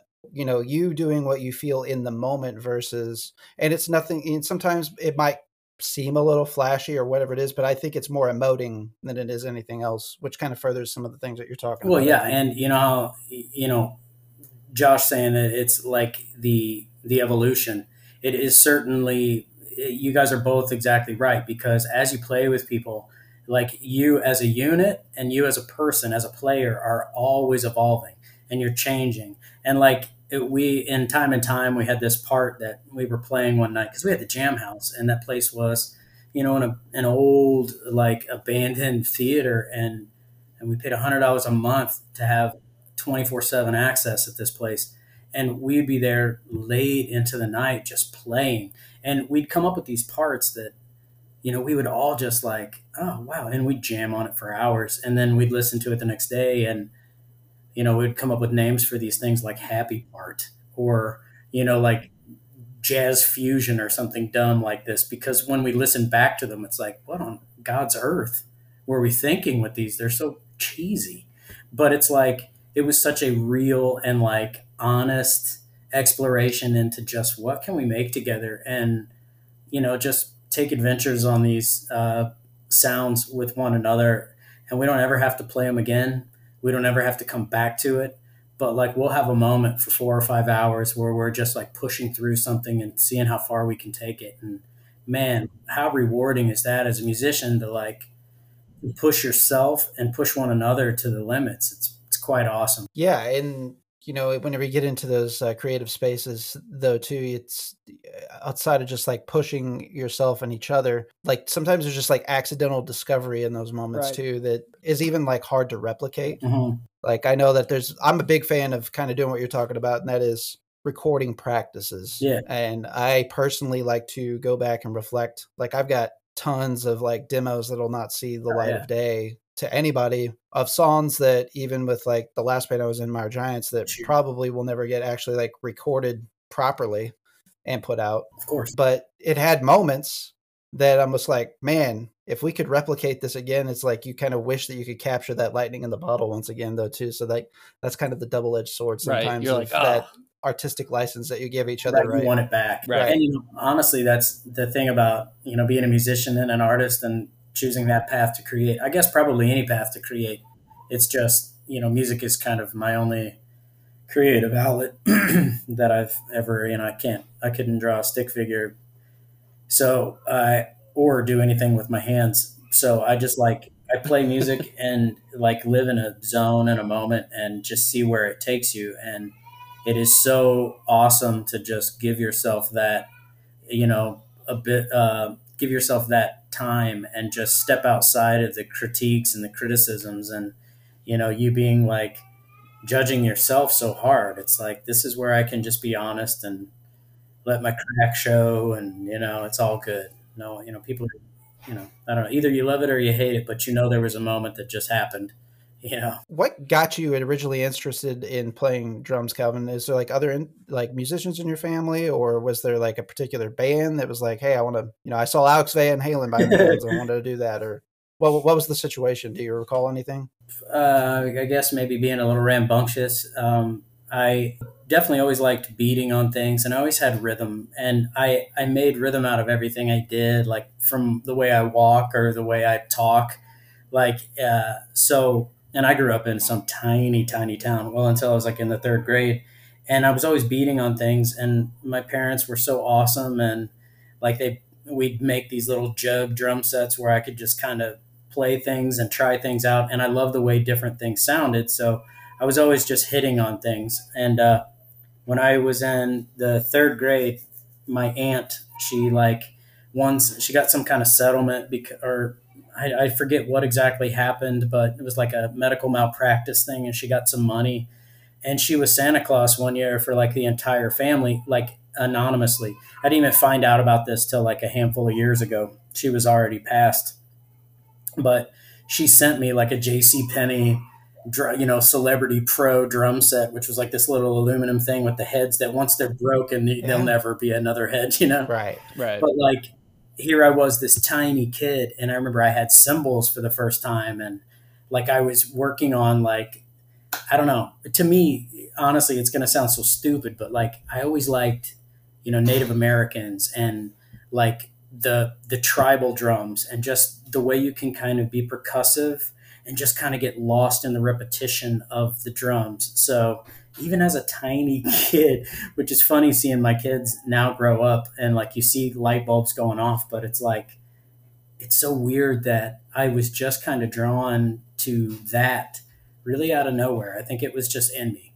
And I was lucky enough to have parents that were just so endlessly patient and just, they gave me the time and just the ability to explore that. And man, I hope that I can give that to my kids, whatever it is they love or they find. I that's my hugest inspiration from my parents, is just that selfless act of punishing themselves for to let your child find something that they find their voice. For sure. I noticed like my kids, whenever we were still having Minor Giants practices, we used to have them at my house all the time whenever I lived in Farmington. And we had all of our gear set up in the basement. So they'd like to come down occasionally and take a look at what was going on down there. Mm-hmm. They'd get behind the drum set and they'd tinker around, hit this and that. They really wanted to do the microphone because I had like a little speaker set up with a microphone in it. And so that was a thing. But I would say that like, I think that they're interest leveled up a little bit once I got these drums a few years ago. Pam bought me some for my birthday so I could, practice in peace and that sort of thing. I put Arlo behind the drum set for the first time, and he was already like doing a steady, like quarter note bass drum, like with some fills, and he had some of that dexterity between the right and left hand going already. And I was like, where is this coming from? Because he's not really seen me play. I mean, he's heard me play. He's not really watched me play. Like, how is this possible? I know where it came from. How's that? And I think you do too. Where is that? It came from you, Papa Bear. Yeah, maybe. Or maybe he saw a video of me and he was like, that's it. That's more likely because I've watched a lot of videos in his presence probably of you. But yeah, it's just, but I think there's like a naturalness sometimes though that do come to people, like in your instance, that's what made me think of that. And it's even weirder because like, I'd say that's on the low percentage of at least the people that we talk to, their initial interest in an instrument or whatever the case is. There's usually at least an uncle, a mom, or a dad that's a musician in the family, right. Maybe an older sibling that kind of at least got them set on some path. Whereas you just kind of blindly found that yourself, like innately in you. You were just kind of already doing Yeah, I that stuff, mean, right? as far as that goes, but I mean, I can't sell my mom short other than just having the patience of a freaking saint, and she still does. My mother is like next caliber human. Um, but she is a pianist. You know, she plays piano like at church. She doesn't write, but she can sight read like a mofo. And like any music people put in front of her, she just sits down and kind of shakes it and just jams. And I think maybe what impressed me or hooked me by watching my mom at church was the fact that like nothing intimidated her. Now she's told me as I grew up that like she would get very nervous and like, oh man, I don't I don't know, I've never heard this song, and she's sight reading it and playing it, and like I but to me she was just fearless because she would sit there and play and she would shut her eyes, and it's like that ability to just kind of turn off and get into something. Obviously, I can't play piano, nor do I think I ever could. So maybe drums, just like hitting shit stuff, was like my thing. I'm like, I'm going to Yeah. be my mom, but I'm going to be the dumb version of her, and I'm going to play buckets. Had she been doing that like all of your life though, to like even prior to you having your own drum set? Do you remember witnessing her I playing don't piano? remember. I don't really. I remember. I remember her playing at church, but I don't. We didn't have a piano at home, so I didn't see that part of her. But it was cool to like Gotcha. go to church and like see mom like Yeah. this super secret talent. You know, she was like Superwoman all of a sudden. It's like, holy crap! Yeah. How do you get that sound out of that? And I just love sound. I love the way people's voices sound. I love the way creaky floors sound. Like I am just an audiophile for sure. Yeah, it's kind of funny. I'm very much the same way. Like, especially if it's something that intrigues me, it could be the most random thing. I will think of how like I can incorporate it, like maybe in a recording or Oh a yeah, song, or like refer it to somebody else to use it for a yeah. song that I know, depending on like what type of music that they play. Like, oh, well, it'd be cool if you implemented this in some way, you You're a know? producer. Yeah, well, there you go. The part of like being a musician though too, I think that a lot is lost on a lot of people is the ability to catch those moments and apply them as well. I think probably in your lifetime too, though, having seen your mom played at church, you know, there is a percussiveness. A piano is a Oh yeah. percussive instrument, Yep. technically. And especially when it comes to, you know, the suppression of the pedals Oh and yeah. that sort of thing. And I'm a lot of piano players that I've ever seen, especially like I went to Pentecostal churches growing up. So there was a little kind of Nice. hanging off the rafters there sort of thing. But, you know, people were stomping their foot to, you know, keep a tempo and that sort of thing, and like rocking with the beat of the music or on the offbeat. So there was like, you know, constantly I was visually seeing tempo outside of, you know, hearing it too. So maybe those are some subtleties that you picked up on, you know, at a young age too. Yeah, I mean, I was sitting here foolishly taking all kinds of credit for being this savant that just picked up an instrument. And yeah, my mom probably was like, Calvin, you should play drums. It'd be cool. And I'm, give me some buckets, mom. And years later, it was mowing grass, and finally got my cheesiest like pawn shop drums. And man, it was just like I never stopped. I just loved creating. I loved recording. I would record just like loops of instruments, and I started experimenting with guitars and keyboards and just like making my own stuff and just seeing where like how big I could make it. And that's probably like really what lit the fire of just creativity, was like, you know, just hooking up four different tape players together and trying to like loop these things and just seeing what you could make.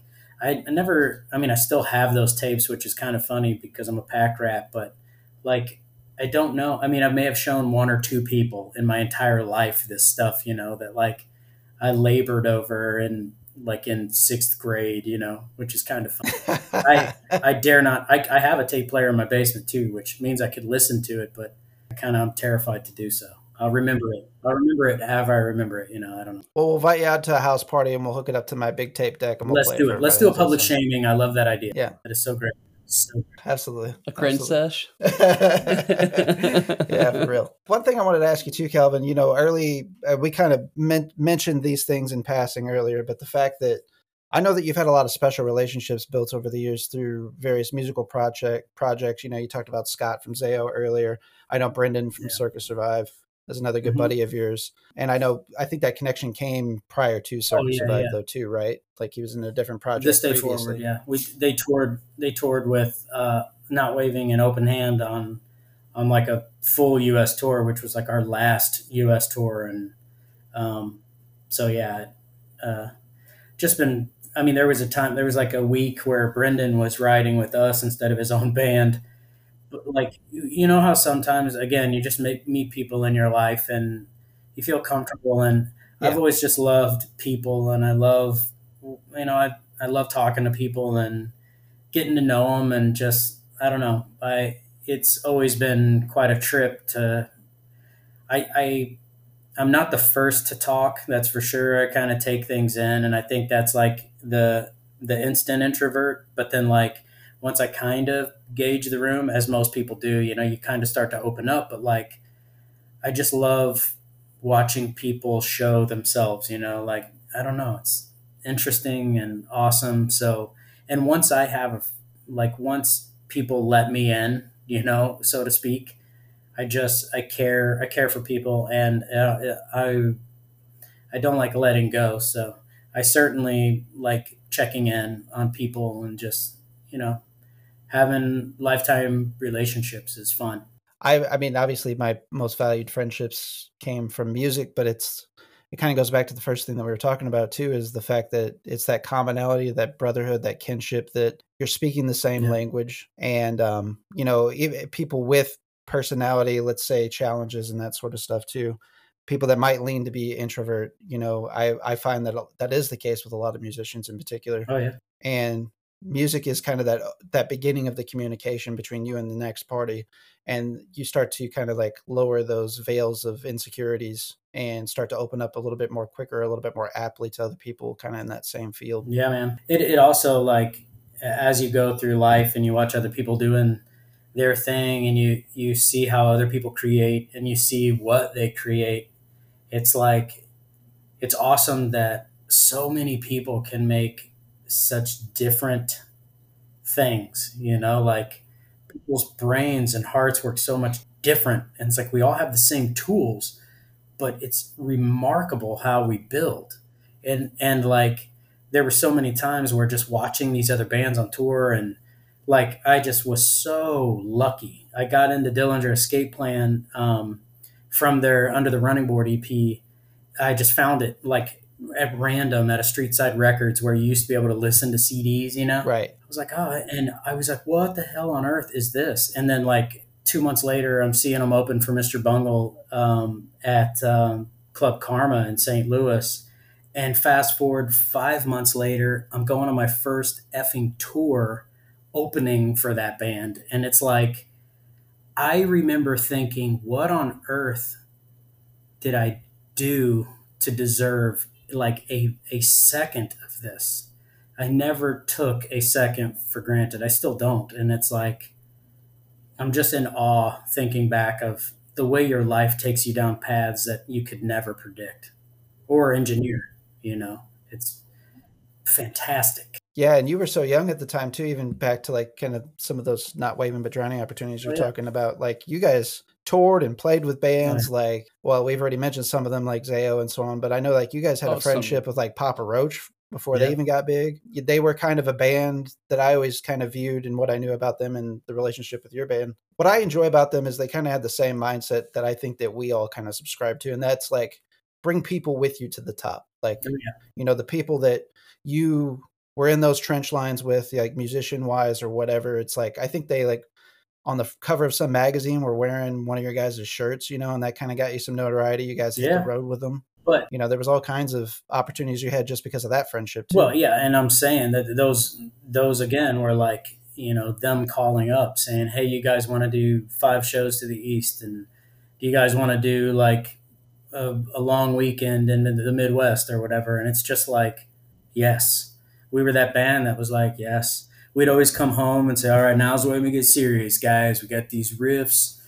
Let's really start making our record." And it's like, whoop, and the phone's ringing. Oh, no, well, shoot, Zayo just wants to go out again. Let's do it. or like these crazy one-offs where you'd say, well, we were invited to go play Furnace Fest or something. And Yeah. then it's like, Yeah. well, let's do, a week around it where we're hitting these towns and like the Funk Junkies and like jumping on these weird ass shows, but they're like huge, Head PE and like just Yeah. like so bizarre. But on those shows where it's like there's this variety and those people are so hungry to see something new and raw. And there was one show in Rhode Island, and I have this on videotape. If you guys remember, yeah, no, you know what videotapes are. They're making Yes, a sir. comeback. But Yeah. Kobe, the singer for Papa Roach, was like, I want to do a song with you guys. And we're like, okay. And he's like, what was it? Maybe, shoot, I don't remember what the name of the song was. It was, anyway, regardless, it's unimportant. He was like, yeah, I'll do it. So he was like doing the growls. And then he was on the stage with us and like he was punching my drums. And then like the energy just, and it was not an act. Like this dude was so like pumped at just the raw, and it ends in like this freaking pile up where like everyone is in a pile and like it's getting crazy and like guitars are falling off and Kobe runs over and just starts punching this monitor. Now this is like in front of one of their crowds, so it's a good sized crowd. It's at a place called Lupo's in Providence, and he was just like bleeding everywhere and like it was raw like Monday night, and these people were losing their shit. And we had that moment afterwards. We were like, dude, thank you so much for like, making like validating us on this, and he Yeah. was like, my God, thank you. He's like, that was like exercising demons. Like he Yeah. went off. And you know what? That was so genuine and so real. And like those dudes were just that kind of group. They were just, and they still are, man. They're all heart. And they are, they're take them as you will. And, they do what they do. But Right. those guys are 100% sincerity and appreciation. And they're just fantastic. Yeah, I mean, Last Resort, when that came out, that was like top 5 hit, Oh, top 3 yeah, for maybe. sure. Whenever that first came I out, would say, right? yeah, for sure. Well, I say first came out. They technically demoed that years before, got the record deal, and then put it out, right? yeah. So, but Well, when that song was all over the radio and we played that show with them in St. Louis at the Galaxy, and it was when they were kind of just starting to blow up, and they were all on the stage like watching us play, and they were like, hey, you guys should do some more shows with us.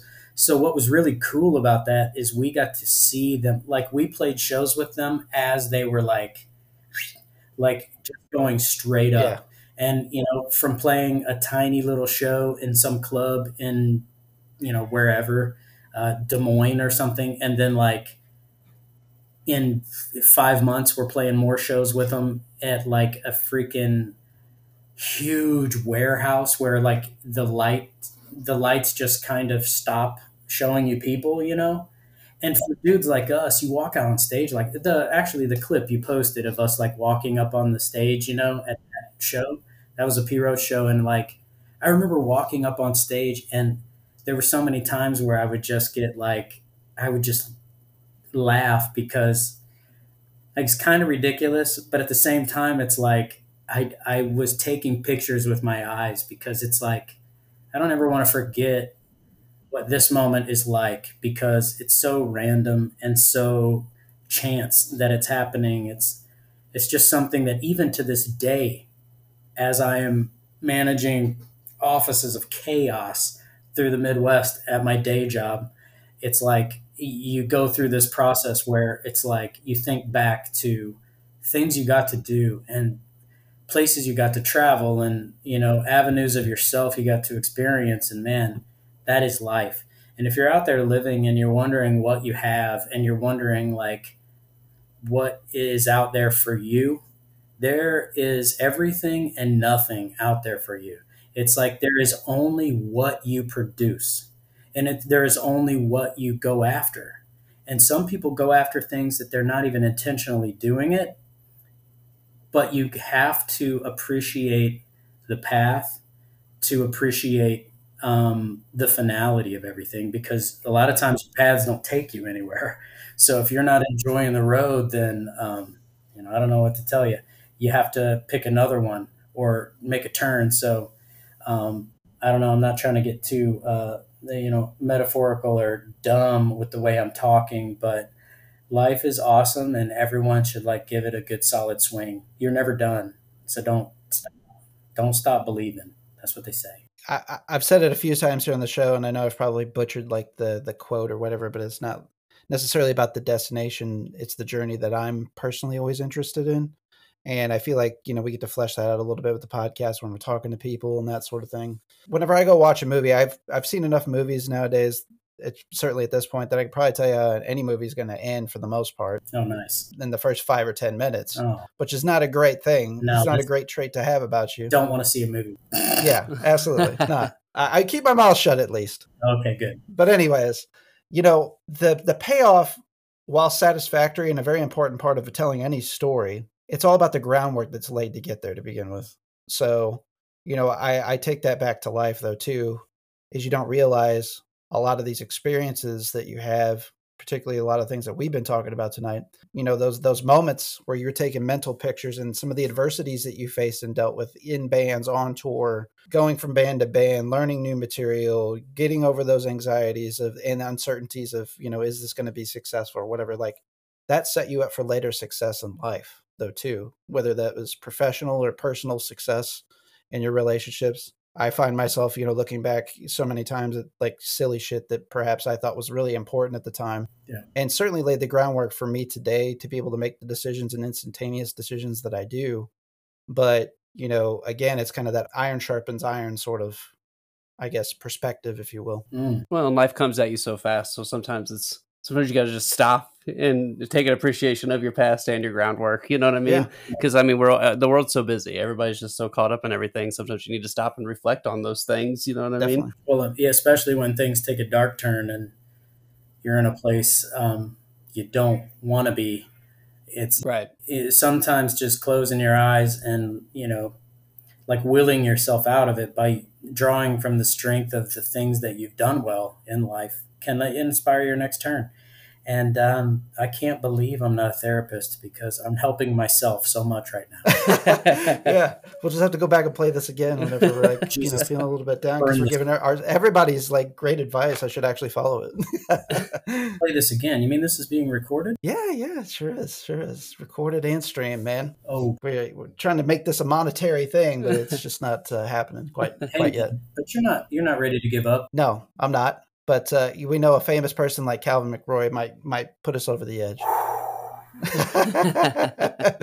So another feather in your cap. You will have 5 listens. If you let this up for a year, trust me, they will come. All right? All right. It might be me all 5 times, but yes, it'll happen. Let's talk about some more juice. You got any other things cool? Come on. I feel absolutely. I've made us so romantic here where I was just so appreciating the finer things. And I think I may have said this before. It's one of my favorite stories. You mentioned ISIS earlier.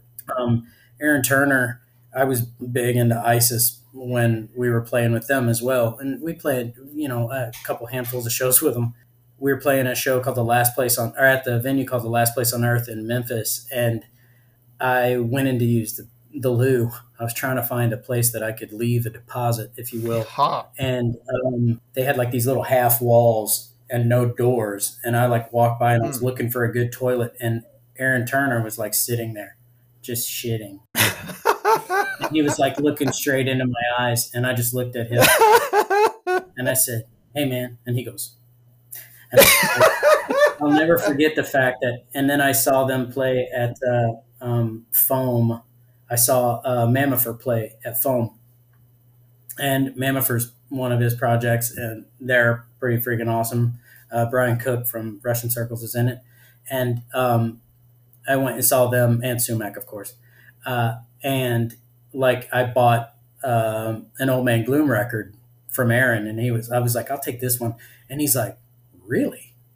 And I said, "You probably don't remember me, but I saw you shitting one time at and it was just a nice little moment of just randomness. And if I was cooler, I would have gone deeper into that conversation, but that's where I left it. And he was probably like, "That's a weird exchange that I had with that guy." So it was nice. That's fantastic. I have a way of like embarrassing myself sometimes whenever I see, you know, like musicians that I look up to or whatever. Like Same. it just happens. Yeah. Like I'm not asking for it or anything like that. So Danny Walker from Intronaut, they played Pops. They were opening for, I don't remember who was all on the show, but I know Def Heaven was the headliner. And I was really just there to see Intronaut and Def Heaven. I didn't really care about whoever else was on the bill from what I remember. And Danny Walker was one of my favorite drummers for the longest time. Still a great drummer. Oh, yeah. But his stuff in Intronaut specifically is, you know, big fan, right? Yeah. So I was talking to whoever, we had a group of people with us and somebody I wasn't even really friends with. We both had to go take a leak at the same time. And we go into Pop's bathroom, men's bathroom, to go to the restroom and you go walk up to the urinal and I'm not really paying attention to who's around me. And I'm like, just going on about like Danny Walker, badass drummer. I mean, oh man, you don't know who he is? Then you gotta check out this song if they play it tonight. Like the sick time change he does, and I'm just going full bore, just pissing loudly, and all of a sudden he whips around and looks at me straight in the eyes, like while I'm pissing, right next to me in the urinal, and I'm just giving him lip service, and I'm like, hey. And I just put my head back down and just went on about our business. Nothing else was said, but you know, it's like, just kind of an awkward happenstance moment. Couldn't speak kind of deal. Just like, hey. Yeah. I think he maybe wanted to say thank you. Maybe.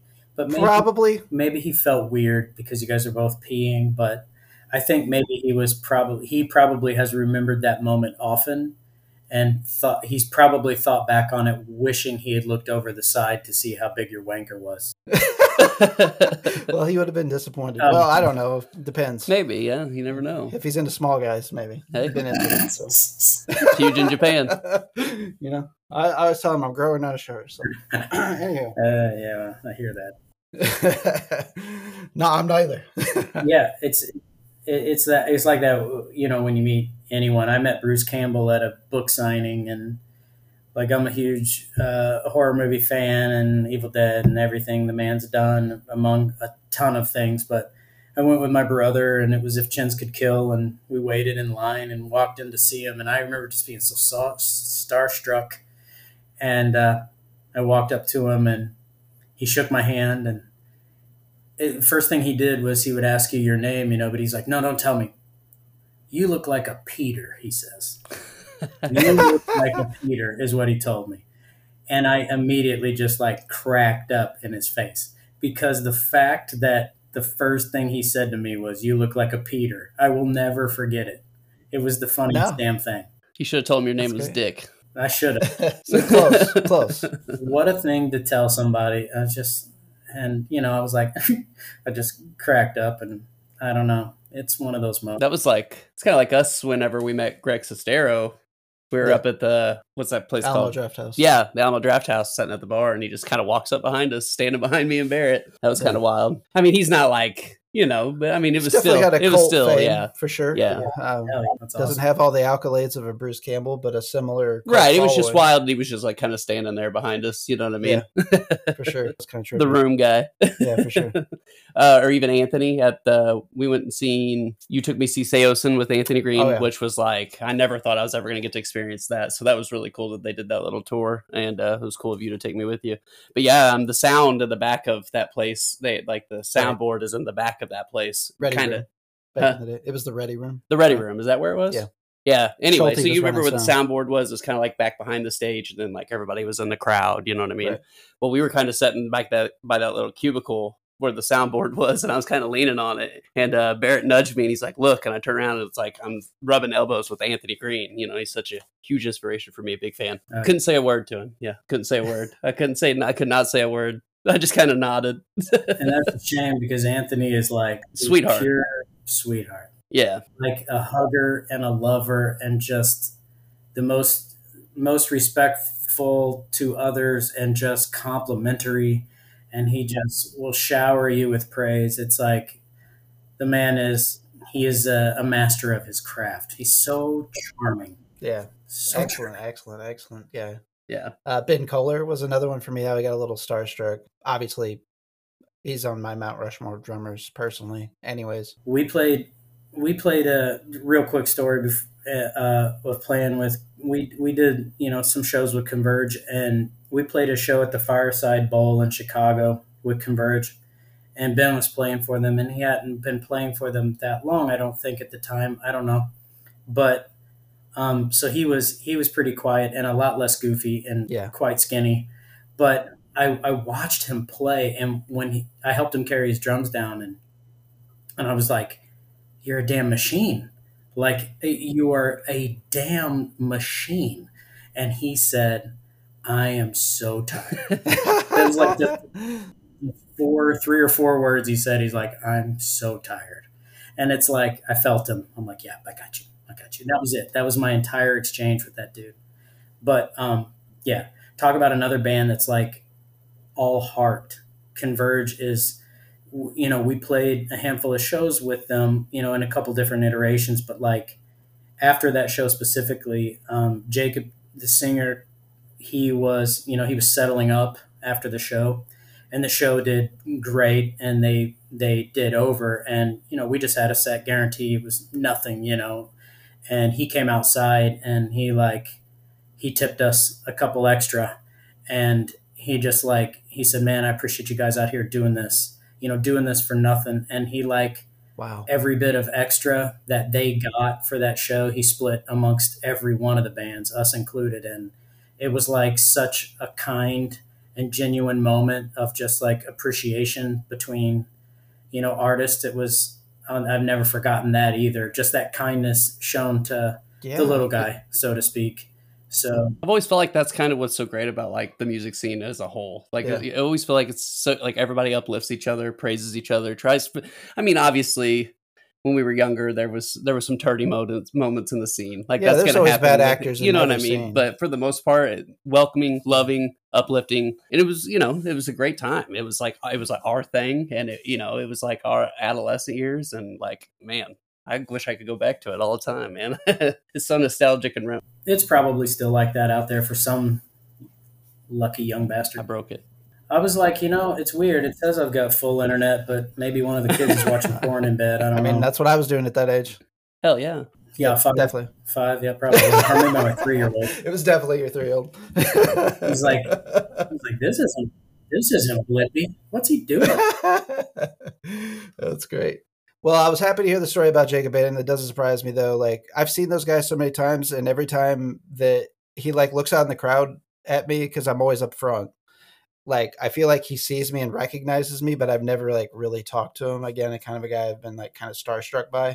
Right. And then like they've got such a legend about them though too, because I've like watched so many videos and things that they've done in the past, just releases of their own, and like their pregame ritual of like hitting each other with like belts and shit, and just like the mind frame that they get into, and I'm just like, that's kind of badass, but it kind of makes me afraid of you. You're like willing to go links that I'm not quite sure that I am. But it's the whole band. Sure. Like Kurt, the guitar player, we played a show. We played the freaking Jupiter CD release party in the Cave-In Jupiter CD release party in like somewhere in Cambridge, Massachusetts, and it was at the Middle East. And after that show, Kurt from Converge was like, "If you guys want to stay with me, you can." Like we literally stayed at his house, and he left the next morning because he had to like go to work or something, and left us in his house. And I was like, "Just lock up, and leave the key in the." Like that is the caliber. I mean, it's crazy. Now we had nothing but respect for all of those dudes, and like we left shortly after he left. But the fact that that even went down, I mean, when us not waving dudes get together and we talk, like we frequently mention that moment of just like, "Do you remember?" And it's hilarious. It's like, would we? Do I sure as that? the hell wasn't, I'll be honest with you. No. I will say there was a few times, like whenever we were booking shows at like Nature's Cup and then Barbarino's, where we had bands come in and they crashed. We had kind of the flop apartment. I don't know if you ever made your way over there, Calvin. Didn't Malamute stay the night Yeah, with you? Malamute stayed with us a few times. Lost Apparitions. There's a couple other bands we let stay with us, but we kind of already knew the Malamute guys, and we kind of already knew the Lost Apparitions guys because we had played other shows with them in the past. And it was kind of those situations, like you mentioned, Calvin, like you meet somebody and there's automatically like at least a kinship on some level. Yeah. It's kind of different. You know, it wasn't like they were total strangers, but we also didn't really know them personally very well either. Sleeping under the roof with them. But I was also like 19, 20 at the time Right. doing these things. So it's like Send it. lived a little more recklessly at the time. Yeah. You know? Young and dumb. So Calvin, there's actually some kind of random questions I wanted to throw at you too, to let our audience kind of get to know you and your personality a little bit more in the event somebody's listening today and they don't know you and your works of old and maybe works of the future. I used to be so cool, guys. He's still cool. Don't let him fool you. He's still cool, yeah. But we're gonna have music on the on-demand version of the podcast, of course, coming into Calvin's interview and discussion today. Music going out and a full-length song at the end of the show too. So be sure to stick around for that, so you get a nice sample of Calvin's talents, and they will be specially picked by me with a focus on his drumming. Well, and they've heard some already too, because we've used some of the ST stuff on our ATI stuff. Yes. I hear it every time. Yeah. Yep, that ad that is annoying everybody over and over is that is Calvin drumming on that. I'm so proud of that. Absolutely. So we'll keep it music related to get things started. Let's go personal Mount Rushmore of drumming influences. Let's do 4 people that you would consider an influence for you. Okay, fair enough. John Paul Gaster from Clutch. He's all about the heart and the groove. Igor Cavalera, KSAD, changed my drumming. One that may be a surprise, maybe not. Danny Schuler from Biohazard. Okay. That guy in his fills and just the fluidity in which he plays. And let's see, number 4. God, there's so many freaking fantastic drummers. How about someone I'm listening to a lot now? Of course, I'm blanking on his last name. Elliot from Car Bomb. Do you know Car Bomb? Yeah, Car Bomb's amazing. To me, it's like when you're listening to drummers that kind of give you something to like inspire you. Definitely. And then there are drummers that you listen to and you just ponder like what planet they're from. Why am I even trying? Elliot from Car Bomb. Hoffman is his last name. That's exactly right. God, good job. You're good. Help of Google. But we're going to edit that out. I knew it the whole time. Well, I saw him in Vegas. I was there for a work trip and I was going up an escalator in the middle of some freaking, God knows, some tourist trap. I hate Vegas. And as I was going up the escalator, Elliot and the bass player for Car Bomb are in front of me and I'm like watching him thinking, is that really? So I just walked up after we got off the escalator. I'm like, Elliot? He says, hey. And then we had a little awkward exchange where I got to look like a total putz. And I told him how his drumming makes me wonder, like, what the hell I was doing wrong or right. I don't know. But anyway, guy's amazing. Yeah, absolutely. It's fucking fantastic without question. Let's say that we are casting a biopic of Calvin McRoy. Who would be playing Calvin McRoy, and why is it Bruce Campbell? Well, Bruce would never do it because he has got far too much self-respect. But someone I love is Jack Black, and Jack Black is older than me, but he can play me. He can 100. Even play me as a child. Because every time I'm a huge fan, and every time I watch him, I just laugh and tears of just pure joy. Yeah, I mean he's my hero. Absolutely, that's a fair pick. I think that would be a great Let's choice. Say you are to put on a dream one-off show with Not Waving But Drowning as the opener, and we'll do this is option A, and we'll do B with Last Light Home here in a moment. It's a 4-band show, so you guys are the opener. So 3 bands that would play after you guys. What would be a dream show, one-off show for you? Not Waving But Drowning first. Jesus. I mean, I hate to sound like a chode, but like, honestly, I've played some shows where it was like a dream. And there's so many, I could say like Metallica or something, just to get a chance to play like an enormous damn place where like people don't exist. It's just a bunch of ants. That would be quite remarkable. But if I would say, I mean, I'd love to play with like, you know, Mr. Bungle or something, that because I love to watch them and like maybe get to hang out with them. But honestly, my dream show would be a bunch of my friends' bands and just like um, getting the groups back together. Haste, maybe Circa.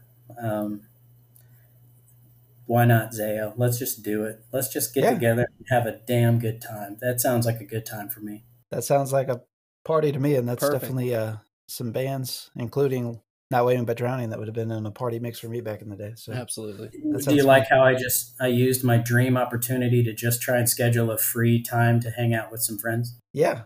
Hey, there's nothing wrong with that. Want to talk about a wasted opportunity? So let's pivot that to the Last Flight Home piece, and let's say Last Flight Home's opening, and you've got 3 bands to pick from. So you use Circa, Haste, and Zayo for Not Waving. Without any repeats, let's do 3 more. Well, um, how about Code 7? Cool. Played with them a couple times or a few times, and they're great. I'd love to see them again. Um, oh boy, I don't know. So, a band I love right now that I'd love to just get an opportunity to play with, and Last Flight Home might go great with it, is a band called The Contortionist. Have you Okay. guys like I The have not. Contortionist? I have not. I love that stuff. And obviously, Dream Theater, obviously. I mean, guys, That sounds like a good mix. because I think they're still alive.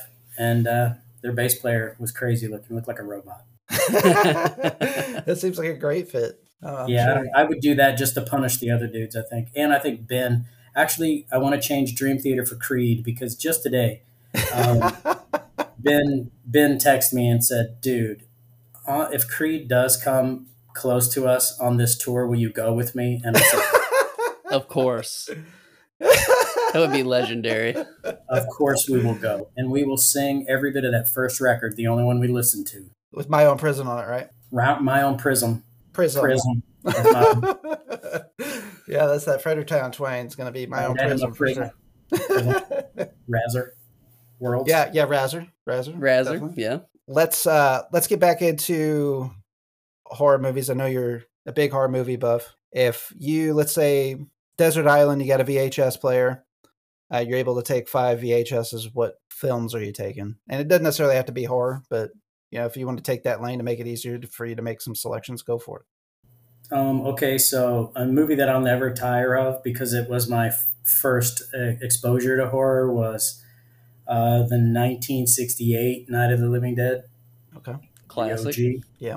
I would definitely take that because for some reason that movie still to this day Holds up. it does, and it's anyway. I could go on and on. I would take that. I would take some Dead Alive for sure. It just always makes me good. I would probably say, since I can only take a movie, I would definitely take Ash versus Evil Dead because I'm going to consider that one piece, even though it would be like 3 seasons worth of viewing. So I'm totally tricking all of you guys by just taking more than I should. We'll let you slide on that one. Thank you, sir. Oh boy, there are so many. Of course, a classic probably for everyone, the Fulci Zombie. Again, I can never get enough of that movie. I think it's as beautiful as it is ridiculous and disgusting. And anytime a zombie and a shark can battle it out and a freaking zombie wins, I'm in all day. Yes. And so number 5, I feel like it should be something really scary, but I don't know. I'm like really hungry for something really scary, and I know you just saw Talk to Me, Yeah. and I'm hoping that is it. But I want to see something like really scary in there. And Which one was that? Talk to me. I don't know if I consider Talk to Me as scary as I do just so brilliantly crafted. Oh, It's got originality to it, a freshness in storytelling that I feel like gets lost on today's cinema. So for that reason, I will always appreciate it. And it's hard to not. It might be the best horror movie of the year. I mean, there's some other movies in the discussion for sure, but it just for originality alone, it just has that impact. I feel like I haven't felt this way like about a horror movie coming out of the gate since probably It Follows, but It Follows didn't even hit me immediately either. That one was kind of a slow burn for me. I had to Oh, watch yeah. that 2 or 3 times to Same. really appreciate that one. But the original concepts that are there are still fresh. Like, It Follows, the concept is, this ghoul or goblin or curse follows, like, STD wise, like it's an STD. Like, I was like, seems like somebody should have already thought of this and this should have already been a movie, right? But it kind Right. of, I mean, it's been kind of touched on, but not in the way that was. That was full bore in that direction. This has kind of that freshness to it. It's a story. It's almost like a monkey paw based story, but it adds new wrinkles. The payoff, again, you kind of see the ending coming, but the payoff is still satisfactory, and it's the beauty in which they tell the story, and they can go so many directions if they continue making them. And it turns out they are going to make a second one. They just A24 announced that, so they don't give you that impression in the movie per se, but they announced it on their Instagram like 2 weeks ago. I think A24 did. So Money hungry sons of bitches. yeah, My last my last movie would be the rom com that is Shaun of the Dead, because I love Simon Pegg and Nick Frost like with all my heart, and I would love to like be friends with those guys and just talk to them. Edgar Wright as well, yeah.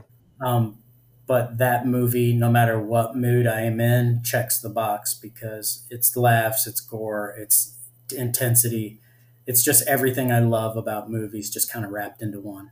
I think an underrated banger for them that gets overlooked is World's End. Like, I love that movie as equally, even though it came, a few years down the line or Oh whatever. yeah, I mean the whole Cornetto trilogy is like I mean that the Living Dead trilogy, as I consider it, and the Evil Dead trilogy are like those are like my trio of trinities. So I would probably put the Revenge trilogy in my top trio of trilogies, just because okay, I'm such a fan, and Old Boy might be my favorite movie of all time, and certainly in the discussion. So oh boy, my God, did you watch the remake? I never did. I did, and it's unfortunate because I love everybody that's involved with it. Spike Yeah, Lee, Josh yep. Brolin, Shripo Kylie, or however you pronounce his name, the South African dude that's from District 9.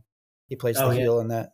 Oh yeah. Yeah, he's a great actor too. But yeah, unfortunately, it just didn't execute. I mean, they tried to pay the original justice and tried to stick to the storyline. I don't know. It's just it kind of stuck to the roadmap, but it didn't come out the same. I don't. It doesn't have the same magic, without question. understood. Kind of comes off as a bastardization, really. Well, I mean, with the original being such like a freaking gasper, I mean, Yeah. I can't imagine redoing it. I think that's kind of anyway. Yeah, I saw the original just a couple years after it come out. I was a little late to that, but not extremely late. Actually, the person that turned me on to it was Joey.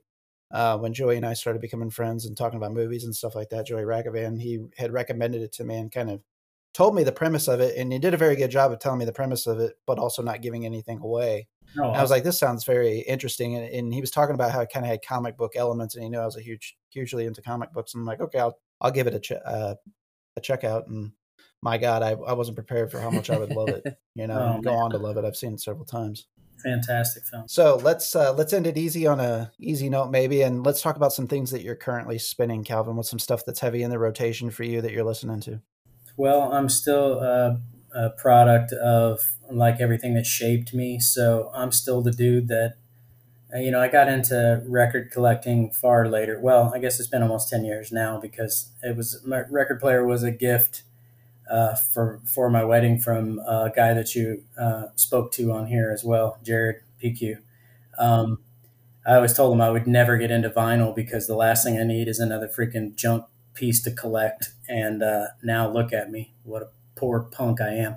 But regardless, I get like these repressings of all of these classic records that I love so much. I was telling you a little bit about Oddfellows Rest earlier, the Crowbar record, because that one is like desert island record for me. So like I still listen to the standards like the Dredges and all this other crap. But as far as the new stuff, I really love. I went and saw Hubris, which I'm into a lot of like instrumental post rock. I think that's kind of where I live most. But I love the Contortionist. That is a band that I would definitely recommend checking out. Musicality and the vocals and the lyrics even are just like they really hit with me. Yeah, there are so many freaking bands, and listening to Spotify, I actually love Spotify because I find a ton of new music there. Audrey Fall is a band I love as well. Novo Amor, Sigaros, of course. But like you find bands on there, and you just go onto their Bandcamp and buy their records and wait Yeah. for them to come to your town. I love Spotify for that. I know it's kind of a shitty thing on the for the bands, but Well, I look at it as like the commercial for bands. It's not, I mean, obviously the streaming factor of things, they don't get very much money, but doing exactly what you talked about doing though, and that's use it as the commercial. It's free advertisement for most bands. And then go to their Bandcamp and then support them once you do find something that you like and kind of weed through that process that way. I think that's the best any of us can do, you know. and I'm totally stoked on the new sumac that should be coming out.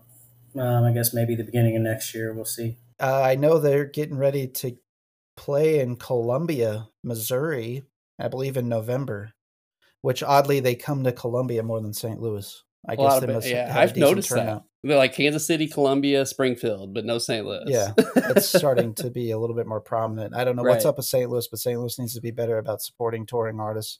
We had spotlights here a few weeks ago, and they said that they didn't have anybody turn out for their shows.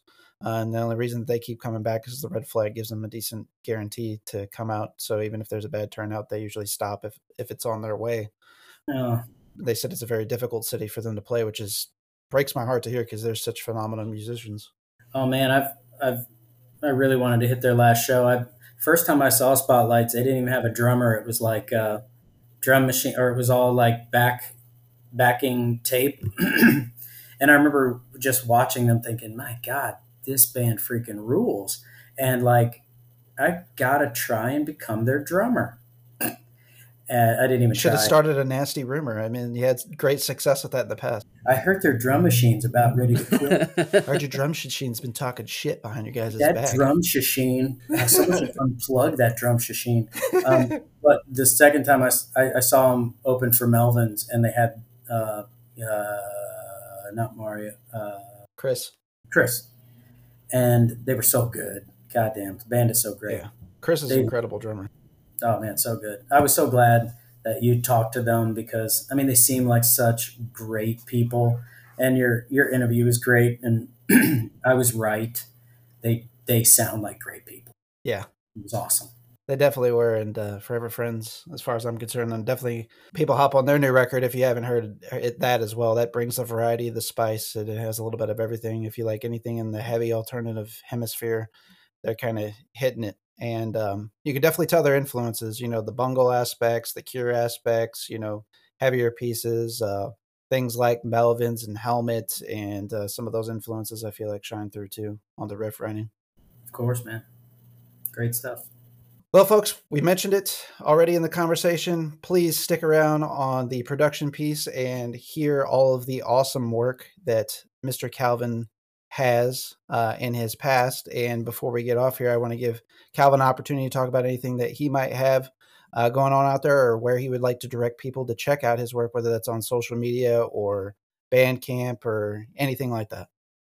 Well, I thought about putting a lot of like ridiculous recordings that I've done over my existence on Bandcamp, specifically the Rock Hard Record stuff, which is kind of like a secret thing that I worked on for a while with like one dude, and it was quite hilarious. And we'll see maybe someday. But I'm also kind of starting the fire up with some dudes. I just got done kind of jamming with some guys in a band called Hot Corpse, but due to work and their aspirations, it was quick to me that like I was going to be that ball and chain that we were talking about earlier. So I'm like, learn the songs, and it was a freaking blast to play with those guys. So it kind of got me itching to work again. And so I kind of reached back out to some dudes that I had started to before my life got weird, and the beginning end of last year and the beginning of this year, losing my dad. Well, I didn't really lose him; he just passed away. I think I know where he's at, I guess. But like it kind of took me out of my creative aspect, so it kind of shook me up a little bit. I'm just now kind of pulling out of that, thanks to some very expensive therapy, which I would recommend for everyone. Not the very expensive part, but Right. talking to people that can help you through things that maybe your brain can't deal with. Yeah. Those it's always a good thing, and it's easier now than ever. So BetterHelp is something that's great for people to check into, if even if you're just not feeling right. And I'm not trying to like bring anyone down, but like I think it's important to just be honest with yourself and, talk things through with an unbiased source. So Yes. I just wanted to plug that really quickly. But like, I would certainly say that I started kind of talking with some dudes again. One of them, his name's Marcus. John Clark, you know him as well. I think we know them. And Chris Moore from, he's coming up in the scene pretty good. Of course, he's also very busy with Tony's new band, Fortunate Son. But we're kind of in the trading stuff back and forth, and hope to be recording some stuff with those dudes. It's a lot of fun. We'll see how that goes. So, and what hemisphere genre wise, would you say that some of that is leaning toward? Yeah, it's heavy, of course. Marcus is back on bass, which is, the dude just kills it on bass. Yeah. And of course, John is a freaking prodigy, and but like it's very botchy and blotchy and heavy and chunky and weird time signatures and interesting and fun, and I think the kids are going to love it. Hey, sounds right up this kid's alley. You're speaking my language. That's for damn sure. You guys better be there if we ever come to your house to play you a record. Yes, I think I don't know. I might be busy that day. So it just I will wait on your porch. Anytime, sir. And if you ever get anything in the works, you guys with that or anything else you got going on, please let me know. We'll be happy to play it on the show. Play it. And cast that net out there, because you're a guy that, whether you knew it or not, did a lot for us, whether that was, again, some of the things I mentioned earlier. I had a lot of friendships springboard, just like going to shows that you were involved with, and like you were the common thread, or the band that you're in was the common thread for us to even be there. Yeah, like same. You don't understand. Like, I don't think we would be friends if it wasn't for Last Flight Home specifically. You guys don't understand the impact that you guys had on people. You probably do understand, because I'm sure you've been told a lot of nice things as well, but hearing things like that is pretty awesome. So cheers to that. Well, I'm glad, but we got to give people their flowers. Pay homage when due, and you're certainly a guy that deserves more than a bouquet. So.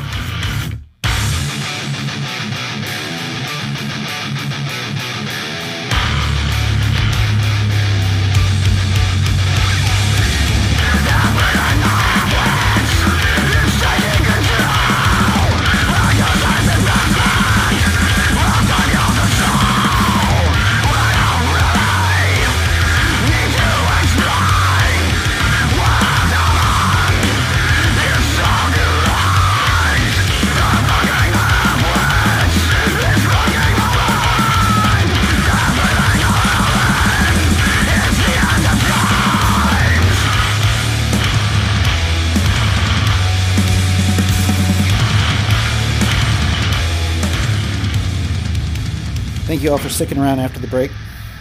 I'd like to thank Calvin McCroy for his appearance on the podcast today. What a treat to have him today, and giving us an hour and a half of his time, Josh. Yeah, we super appreciate it, Calvin. We know you were pretty busy there tonight. You had your hands full, so we appreciate it. We know how that goes. Dad. Shout out to the ladies out there that make the everything moms taking care of things, so us dads can get together and talk about our days of old. Behind the scenes, making everything go around so we can do what we want. That's right. So shout out to Sam, shout out to Pam, shout out to Alyssa, and hopefully that gets us some brownie points down the road, ladies. Don't forget.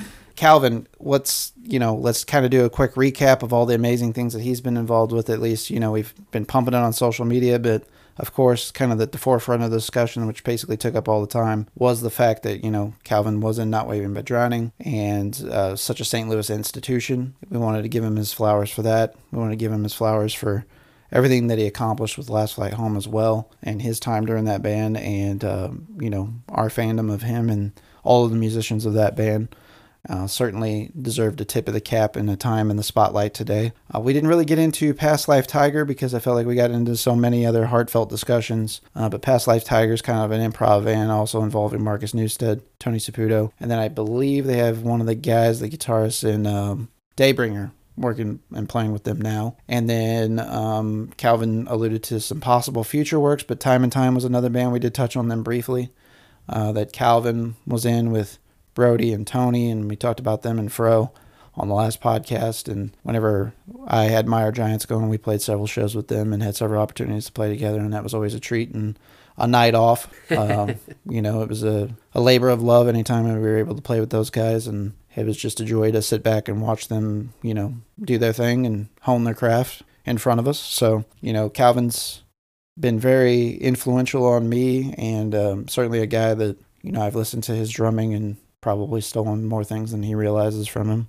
And I mean, we were even listening to Not Waving But Drowning before we were getting on the show today. It's kind of pumping me up, man. Honestly, you know, had me in a good party feeling, kind of nostalgic. Taking me back, yeah. I mean, it's easy for us to do that with Last Flight Home, but you know, I was like, you know, I'm gonna go the Not Waving But Drowning route before, because you know we don't do that as much as we should. Last Flight Home gets frequently played around me, so yeah, it was nice to dive into that Not Waving But Drowning. Yeah, and boy, man, talk about a band that was just so ahead of their time. But you know, yeah, some of the stuff that I was hearing, like we were listening to, I was like, man, they were doing this shit in 2000. You know, before bands were doing it in 2010. You know what I mean? So yeah, I mean, there's so many bands that went on to do very similar things, but you know, broke through in the mid 2000s. So you're talking about a band that was doing this 5-7 years before them.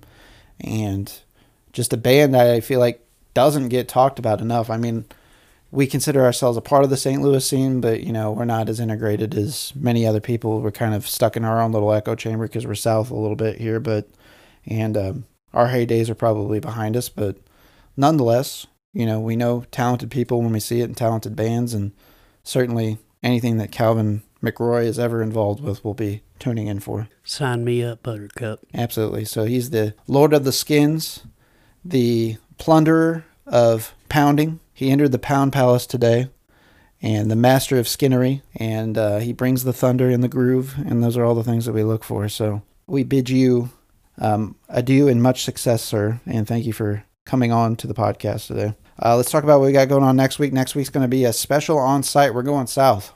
Josh, we're going south. Even more south. Cape Drew. We're going to Cape Drew and down on there to Mississippi. And we're going to go down there literally on the river to the Spectrum Record Lounge in downtown Cape. So if you guys haven't checked this place out, very unique setup. It's a record store and bar, and we're really looking forward to this visit. September 9th, it's going to be an on-site. We're going to be emanating live around 10 a.m. Saturday morning. No big deal if you don't catch the live stream. Of course, we'll have video on demand in the following days. But we're going to be talking about the unique business model that they have down there, and a very cool place. I've had the luxury of visiting there once, well, actually twice as a patron, and purchasing some goods, and was kind of scouting the place for a future visit and got a hold of these guys, and they were interested in being spotlighted, but I thought they had a very cool, unique, kind of niche setup.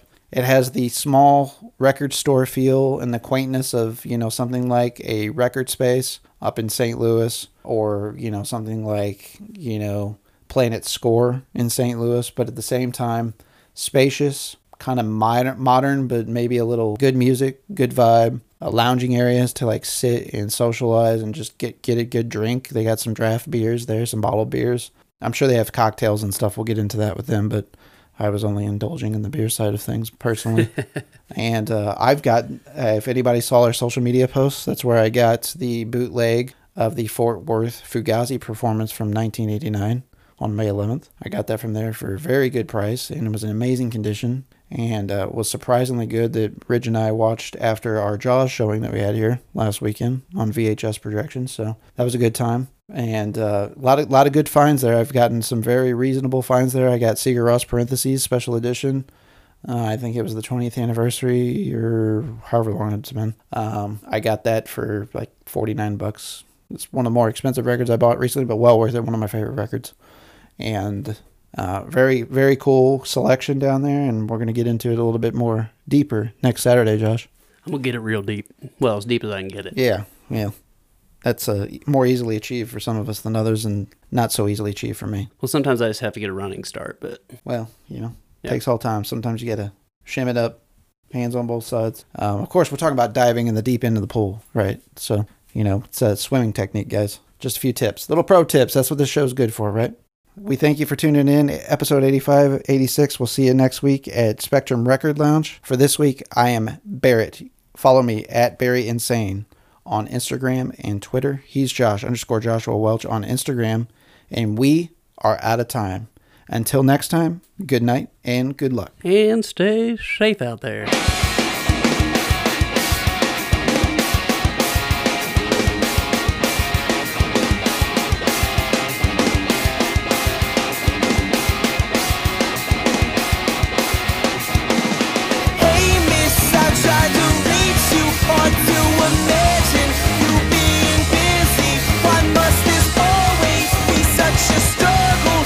Must you always have things your way? Soldier,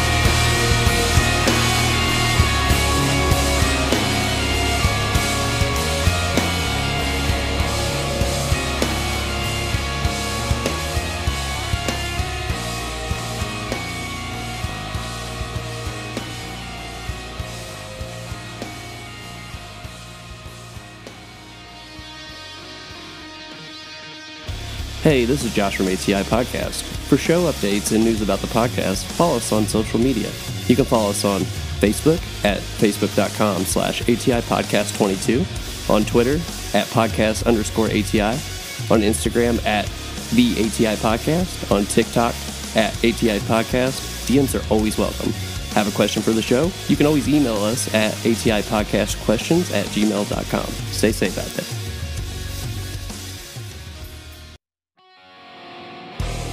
This is Barrett from the ATI Podcast.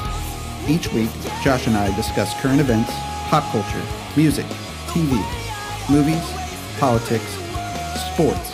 Nothing is out of bounds. You can also tune in to learn about rising artists, small businesses. Whether it's music, graphic design, filmmaking, or even a brick-and-mortar mom-and-pop shop, we will be spotlighting folks and their endeavors. Listen to us on Spotify, Apple Podcasts, Google Podcasts, Amazon Music, Anchor, or anywhere you enjoy your podcasts. Just search ATI Podcast. We would like to thank you for your continued support, and as always, please stay safe out there.